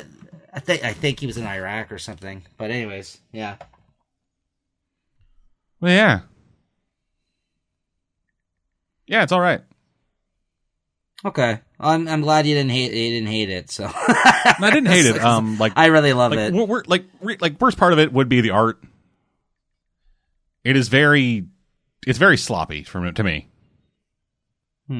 Like you see a lot of their faces, and they, like, I remember when the fight began, and like there was that one guy on the minigun, just like one guy on like the turret, was like, "Hey, we need help over here," and his face was like melting. Mm-hmm. And then we get like the female Vietnamese officer, we have the female Vietnamese soldier, and she looks like she's from a different book. It's like very, very pronounced lips on her. Which, and we get a couple like tight shots of her face, like some tight panels of her face, and yeah, she looks like she's from a totally different series. Yeah, I don't know. I like Goran Parlov, but I get what you're referring to. Oh, sorry. Just to follow up with that, I was just checking because I was curious for myself because I couldn't recall. It looks like, with Ennis, it was always the Vietnam War. It looks like Rucka or somebody wrote some Punisher, and he's the one that said that he was part of the Afghan-Iraq War veteran. Yeah, which makes a bit more sense. Right. Like, because that was more modern. Like with Marvel's sliding time scale. Yeah, it makes more sense to have like 35-year-old Frank Castle be a veteran of like of that war, as opposed to being a veteran of the Vietnam War, which took place, which would make him like 60. Right. Yeah. No, that's that makes sense. But then again, I would totally be down for a geriatric Punisher. Just instead of having a battle van, he has a battle rascal. Have you ever read Jason Aaron's Punisher Max? I don't think so. I know I read some Jason Aaron Punisher series.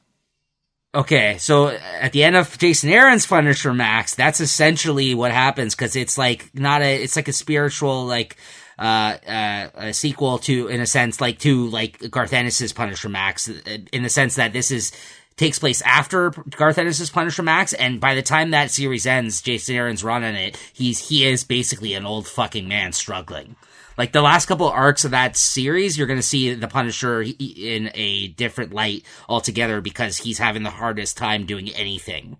Like, he's just struggling because he's still killing, don't get me wrong. And of course he is. But he is having a much harder time because of how old he is at that point in the series. Wow. So that has been done. That's the only time I've actually really seen that done. So I thought it was interesting, and I won't spoil the ending, but I thought it was really great stuff that he did, Jason Aaron did on Punisher Max as well. So anyways. Yeah. All right. So the last book I'm going to talk about, yet again, another of the 1,000 Bat books, is Detective Comics. Are you up to date on this? I think so. Last issue I read was them locking Batwoman in a fucking cage, because future Tim Drake is like, I'm a murdered Batwoman.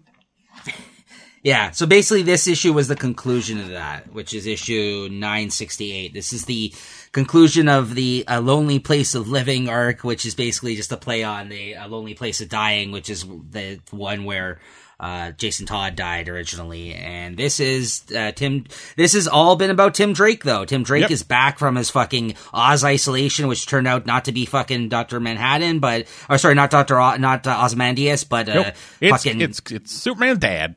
Yeah, which I thought was kind of stupid, but you didn't really. Yeah, you didn't deal with that in Detective though. They kind of explained it more so in the Superman books. Yeah, just like, hey, Dad, what are you doing being the fucking thing? This thing is like, oh well, an older version of my son stayed in a dimension made entirely of glass, and I was like, I ain't gonna be upstage, motherfucker. So yes, but basically, call me Oz. So basically, though, Tim Drake and Detective just kind of came back out, and he comes back to the team to kind of resume his rightful place as part of this team that he's put together. Because if you remember at the start of this Detective run by James Tynion, he is basically the one that brought everybody together, and he's the one that made the Belfry. He made the Belfry. He organized the team. He specifically set things up so that should he ever go away, things will be good.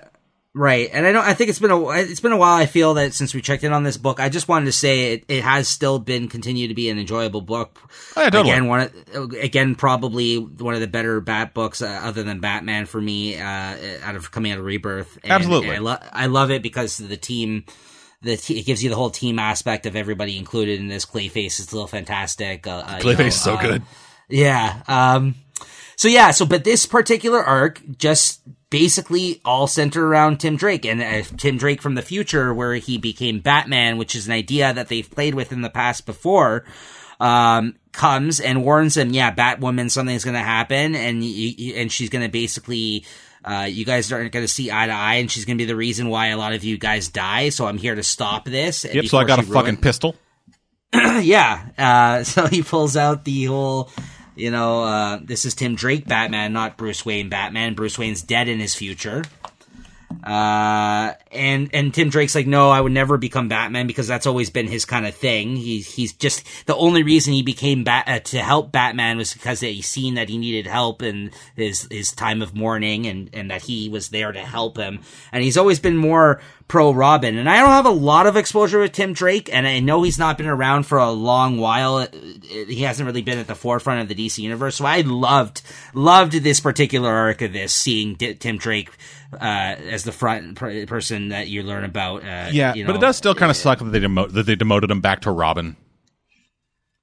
Yeah, because going into this and like in the DC books, he was Red Robin. He was like he was like a separate hero in the vein of like a Nightwing, but even while Robin was still in there, he was like a separate entity still. Mm. But then having him come back, putting him in the Robin suit, like putting him in a toned down, closer to Robin suit than a Red Robin suit, and just putting him straight up in the Robin suit but with 2 R's and then removing the second R. Mm. Just, it feels like a real step backwards again.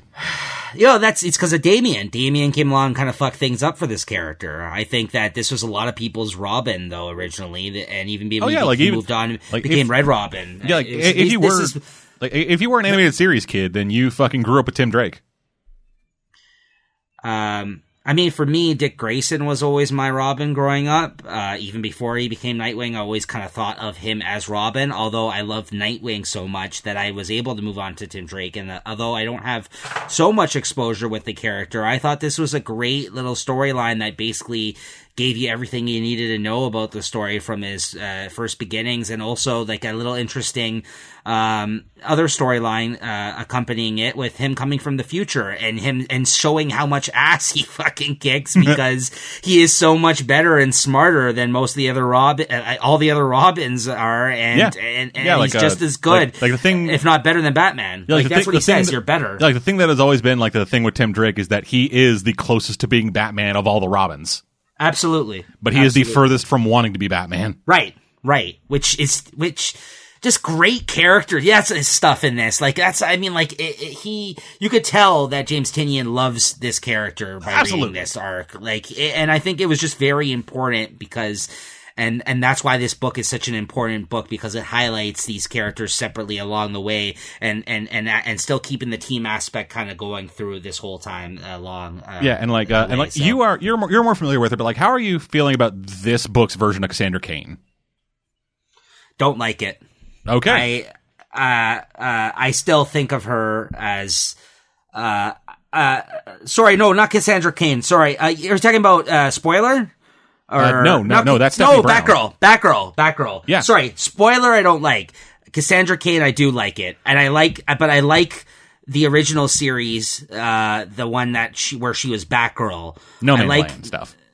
Yeah, I love that stuff because they've been releasing the trades and I've been reading it, and we also talked about a little bit of it on that the fuck episode because I think Birdie had picked that for us to talk about, and so I love that character, although I like her with Clayface in this, but I don't love how she's now Orphan. I don't like the idea of that name. She's still like Batgirl to me. Like, you know what I mean? Like, and and the fact that Stephanie Brown now is a spoiler, I think that's even worse because Stephanie Brown started a spoiler. No, I know, but this spoiler is a fucking shitbag. Yes, exactly. The characterization, the fact that she was like, "Hey, Anarchy, yes, you are somebody I want to hang out with." Yeah. And like the fucking horrible goddamn like Tumblr user they turned Anarchy into. Mm-hmm. Yeah, so it's true. The hipster douchebag Anarchy. So I have mixed feelings, to be honest, with the whole Orphan thing. I don't know. What do you think of it? I like this characterization of her, but I definitely miss her as Batgirl. Like, I wish she was still... I don't have as much history with her as Batgirl as you do. Okay. But I'm liking her as this. Like, like the backstory of how she was introduced was problematic to me because I just find the idea of Mother retarded. Right. Just like, oh, it's a villain that not even Batman could defeat because she was really good at human trafficking. Mm-hmm. Right. Just like, I do not find Mother to be a compelling villain at all. And so having that be the vehicle to introduce Orphan is just fucking terrible. That was part of the Eternal event, right? Yes, Batman and Robin Eternal. Okay. The second Eternal event. Okay. Which was demonstrably worse than the first Eternal event. Right. Yeah. No, which was pretty good up to that ending. Mm. Yeah. So I don't mind it. But then having like Cassandra Cain be there and be a part of this team, I have been really liking her, and I kind of like. It's weird. One thing I didn't think I would like is her interest in ballet. That's interesting. Yes. Yeah, it is. Yeah. It is a cool little new addition to her character that wasn't there before, but makes perfect sense. I think it's just a way to normalize the character more than just a murder machine, which she basically was through Lady Shiva. Like she trained her. Yeah, she was a murder machine, but then she tried to murder Harper's parents, and then was like, I feel shitty about this. Mm-hmm. Yeah, no, and I love how her and Clayface had those moments together where they're like the misunderstood ones of the group. Bros hanging out, broing out. Yeah. No. Sorry, I jumped off the gun because for whatever reason when you first said that, I was thinking of Stephanie in my head. But yeah, Cassandra's characterization in this I have really enjoyed. But the only thing I dislike is the fact that she's no longer Batgirl and she doesn't have that like cool like suit. Like she kind of still does, but she looked more like Ronin. Yeah, like I liked how the stitches looked on the old costume, and I like how she was known as Batgirl. Like if they just called her Batgirl in this, I would think I would really dig it a lot more, as opposed to her being Orphan. Like I don't like the whole idea that her name's changed. Like well, it's kind of a similar thing for like me and Tim Drake. Okay, yeah, fair enough. Yeah, so that, and then if you have more history with that character, I can totally understand that, right? So it's not even history, just like any interaction I really had with Tim Drake. Right. Before this was he was Red Robin, and that was like, all right, yes, he's a grown ass character. Like we have a new Robin now, so we don't need fucking another one. Right. But then he becomes Robin again for no fucking reason. Mm-hmm. And I think it's And it's really weird. Like, we have fucking like 3 Robins now or something, and yet because Barbara Gordon is still Batgirl, they won't just pull the trigger and make Cassandra Cain Batgirl. I know. All because they took her out of the fucking wheelchair. I know. Yeah, I don't know. Yeah, I don't know. That's what I mean. Like, that's why in this book I would even like to think of, because we already have Batwoman here, of Orphan as the Batgirl character, because if she's gonna go off and do her spoiler thing, I would like to see, but she never really felt right or wanted to be in that Batgirl position either. And the nice thing about the old Batgirl series was the fact that she had, what's her name, the original Batgirl, Barbara Gordon there to help her. Yeah, Babs. She had her there as spoiler to help her along the way, which was in that book a great dynamic of that. Okay, So I think you're confusing characters again, because like, who are you talking about now? I'm talking about Orphan. Orphan was in the old Batgirl series. Yeah, but you keep calling her spoiler. Did I? Sorry, I was talking about Orphan. Yeah, no, a lot of Batgirls. No, it was Orphan in that old Batgirl series. That was the one that Babs was Cassandra. Yes, Cassandra Cain. Yes, sorry. It's like Stephanie Brown was spoiler. I know that, but I keep making the mistake in my head when I'm talking, obviously. Okay, so anyways, other than that though, in this issue they basically just wrapped up the storyline, where Tim chose to oppose his future self and not take Batwoman out, and along with the rest of the team, they kind of took him down, and he kind of phased back into his own timeline because he screwed around in this timeline for too long, and he kind of disappeared. Just to kind of wrap things up quickly in terms of what happened in this arc. But other than that, though, I thought it was just you had a touching moment at the end where he's sitting there with his own future self, and they're watching everything get destroyed around them because he kind of basically tried to take out the Belfry and them, and in the process he's like, this whole building, Tim, this was our dream, it can still be our dream. And then he kind of just looks down and he starts crying, and he's kind of like, no, he's like, you don't understand, like, you got to make things right, like, it's you have to murder your friend. Yeah. Anyways, but he's like, you're gonna all see it fall apart, blah blah blah. He's like, hold on and try to not make the same mistakes I did. And he kind of phases out, and they're kind of just, the rest of the team's just sitting there in the Belfry as it's all been destroyed, looking out on the city, and Batman's calming in to him on the earpiece, saying like, Tim, it's like, is everything okay? He's like, are you there? Like, what happened?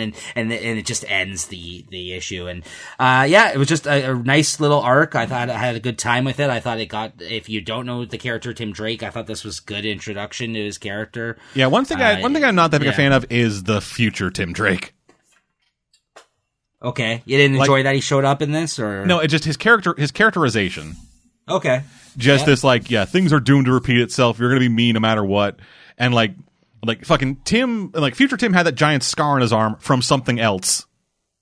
And then he gives younger Tim the giant scar on his arm. He's like, see, now you're going to be me. Right. It was just this weird fucking, like, fatalist view of time travel from a fucking universe where time travel means nothing. Mm.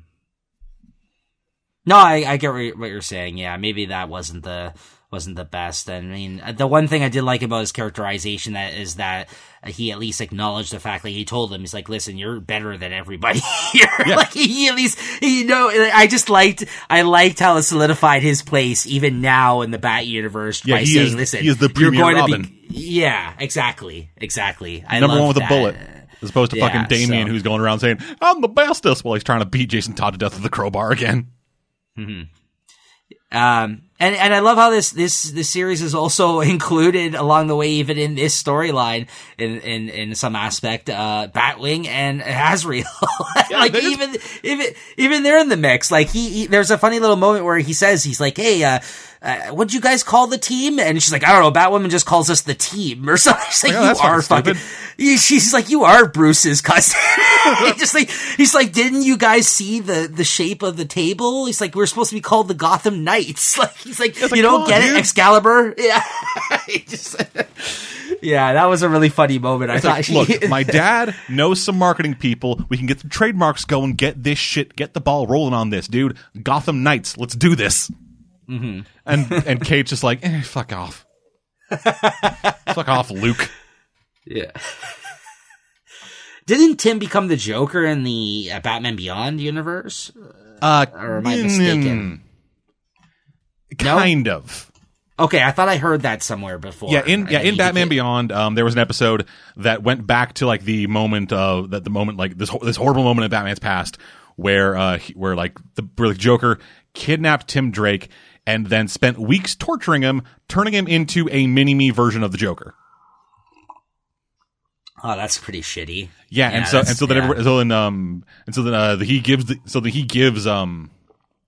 the Joker gives Tim a like fucking like, you know, one of the like the bang flag spear guns, right? And tells him to fucking shoot Batman, and then at the last second he manages to like fight through the mind control and mind breaking and shoot the Joker, killing him, and he's just sitting there with a giant Joker smile on his face, just crying.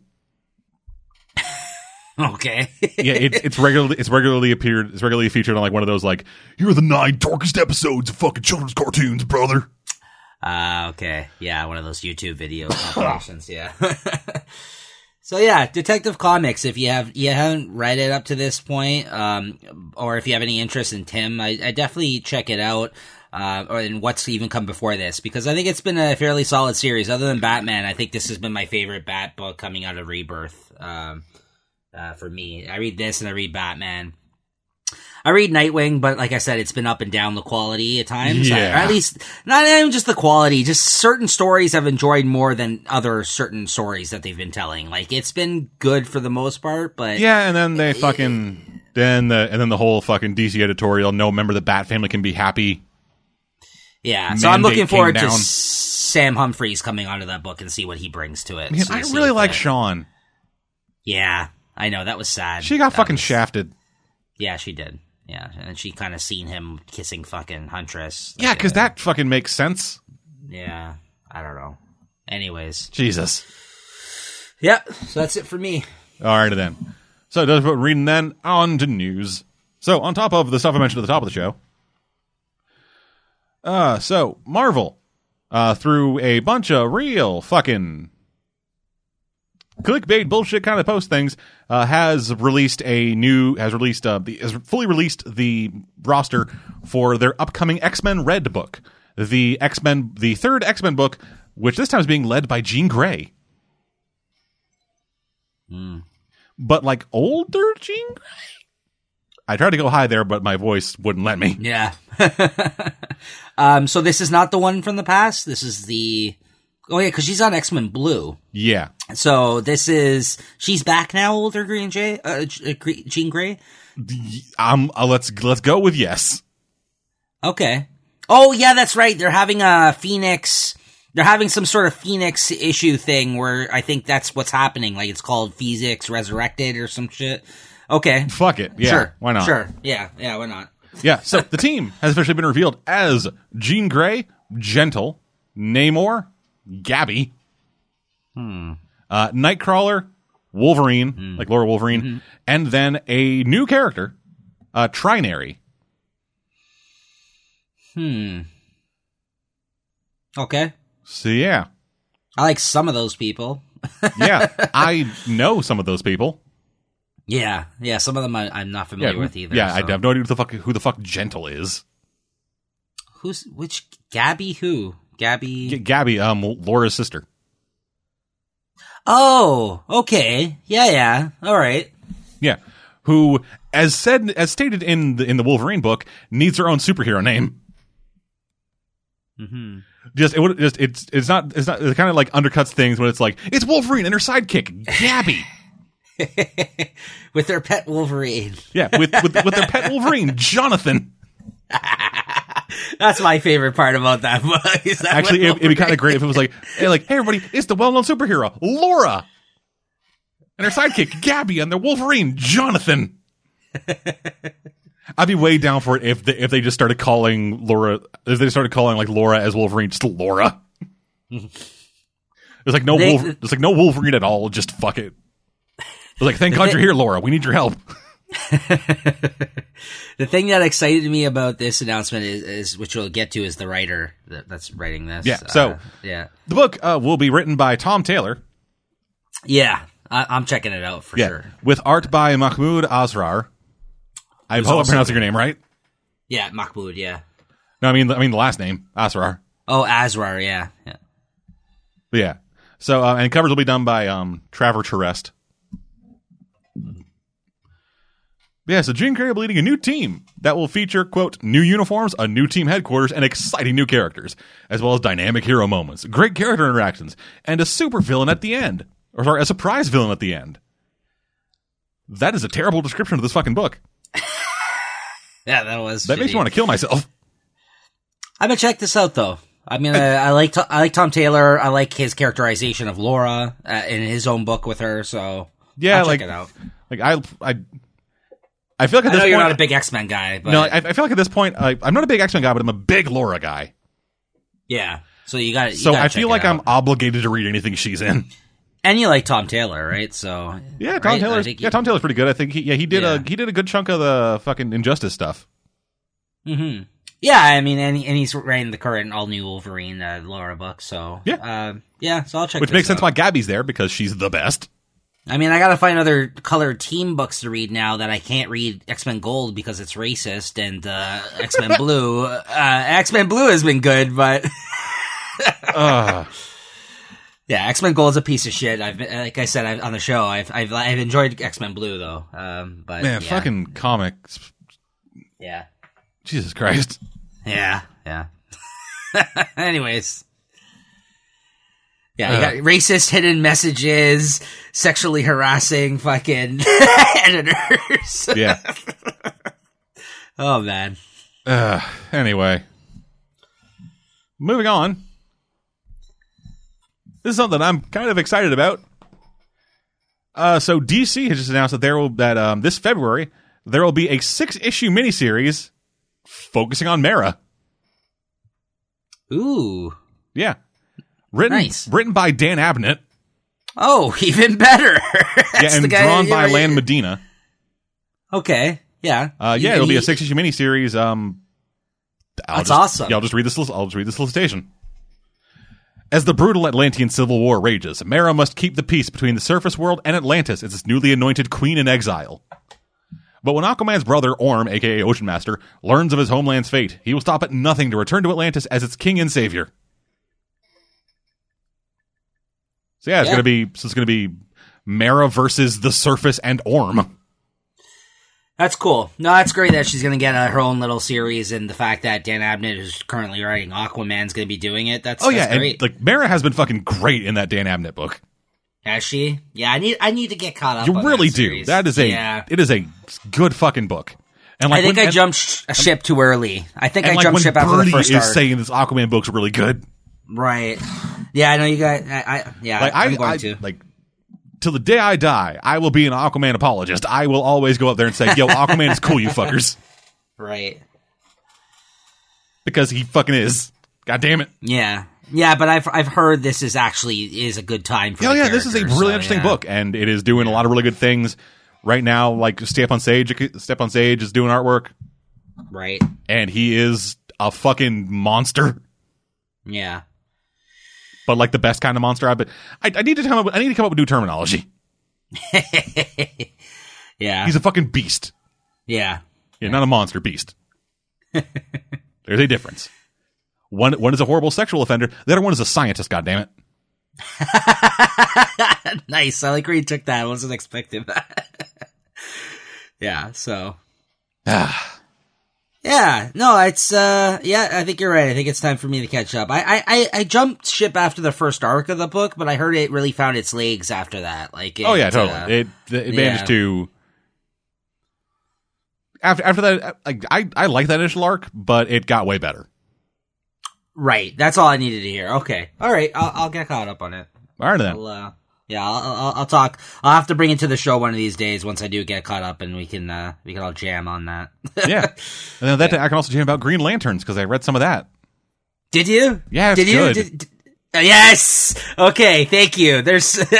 I'm glad you didn't read it just because I kind of gushed about it a couple times on the show here, and as you know, and Simon's a bit of a d-bag, but like, I think it works. Great. Yeah. Yes. Jessica is fantastic. the dynamic between the two characters is great in that book, right? Like, it got better. Like those first few issues, Simon is unreasonably a dictator. Absolutely. Like I like Simon Baz, but I started to hate him in that fucking book. Yeah, no, because now like Jess, look she out is for fucking, each other, because like Jess is trying, man. She's doing her best. Right? And she's doing pretty good, and she fucking makes Construct. Right? Yeah, I know. It was good. I feel things about comics, and I like them again. I'm glad you enjoyed it, because, like I said, I always feel like I'm alone when I say these Green Lantern things, and you guys have such a disdain for some of the old Green Lantern stuff. We specifically have a disdain for Hal Jordan. Yeah, fair enough. Kyle Rayner's a cool guy. Mm-hmm. Like, I read fucking New Guardians. Mm-hmm. And I mean, like, New 52 New Guardians, not that New Guardians where a bunch of plant people had to fuck. Yeah, anyway. That's it for this week. All right. Thank y'all for joining us. We will be back in 2 weeks' time with another episode of the DeathStoreProds.com comic book podcast. In between now and then, though, hopefully, we'll have a regular run of these video reviews podcasts. All kinds of bullshit, but till then, I'm Dead. I'm Nico. We will see you guys next time.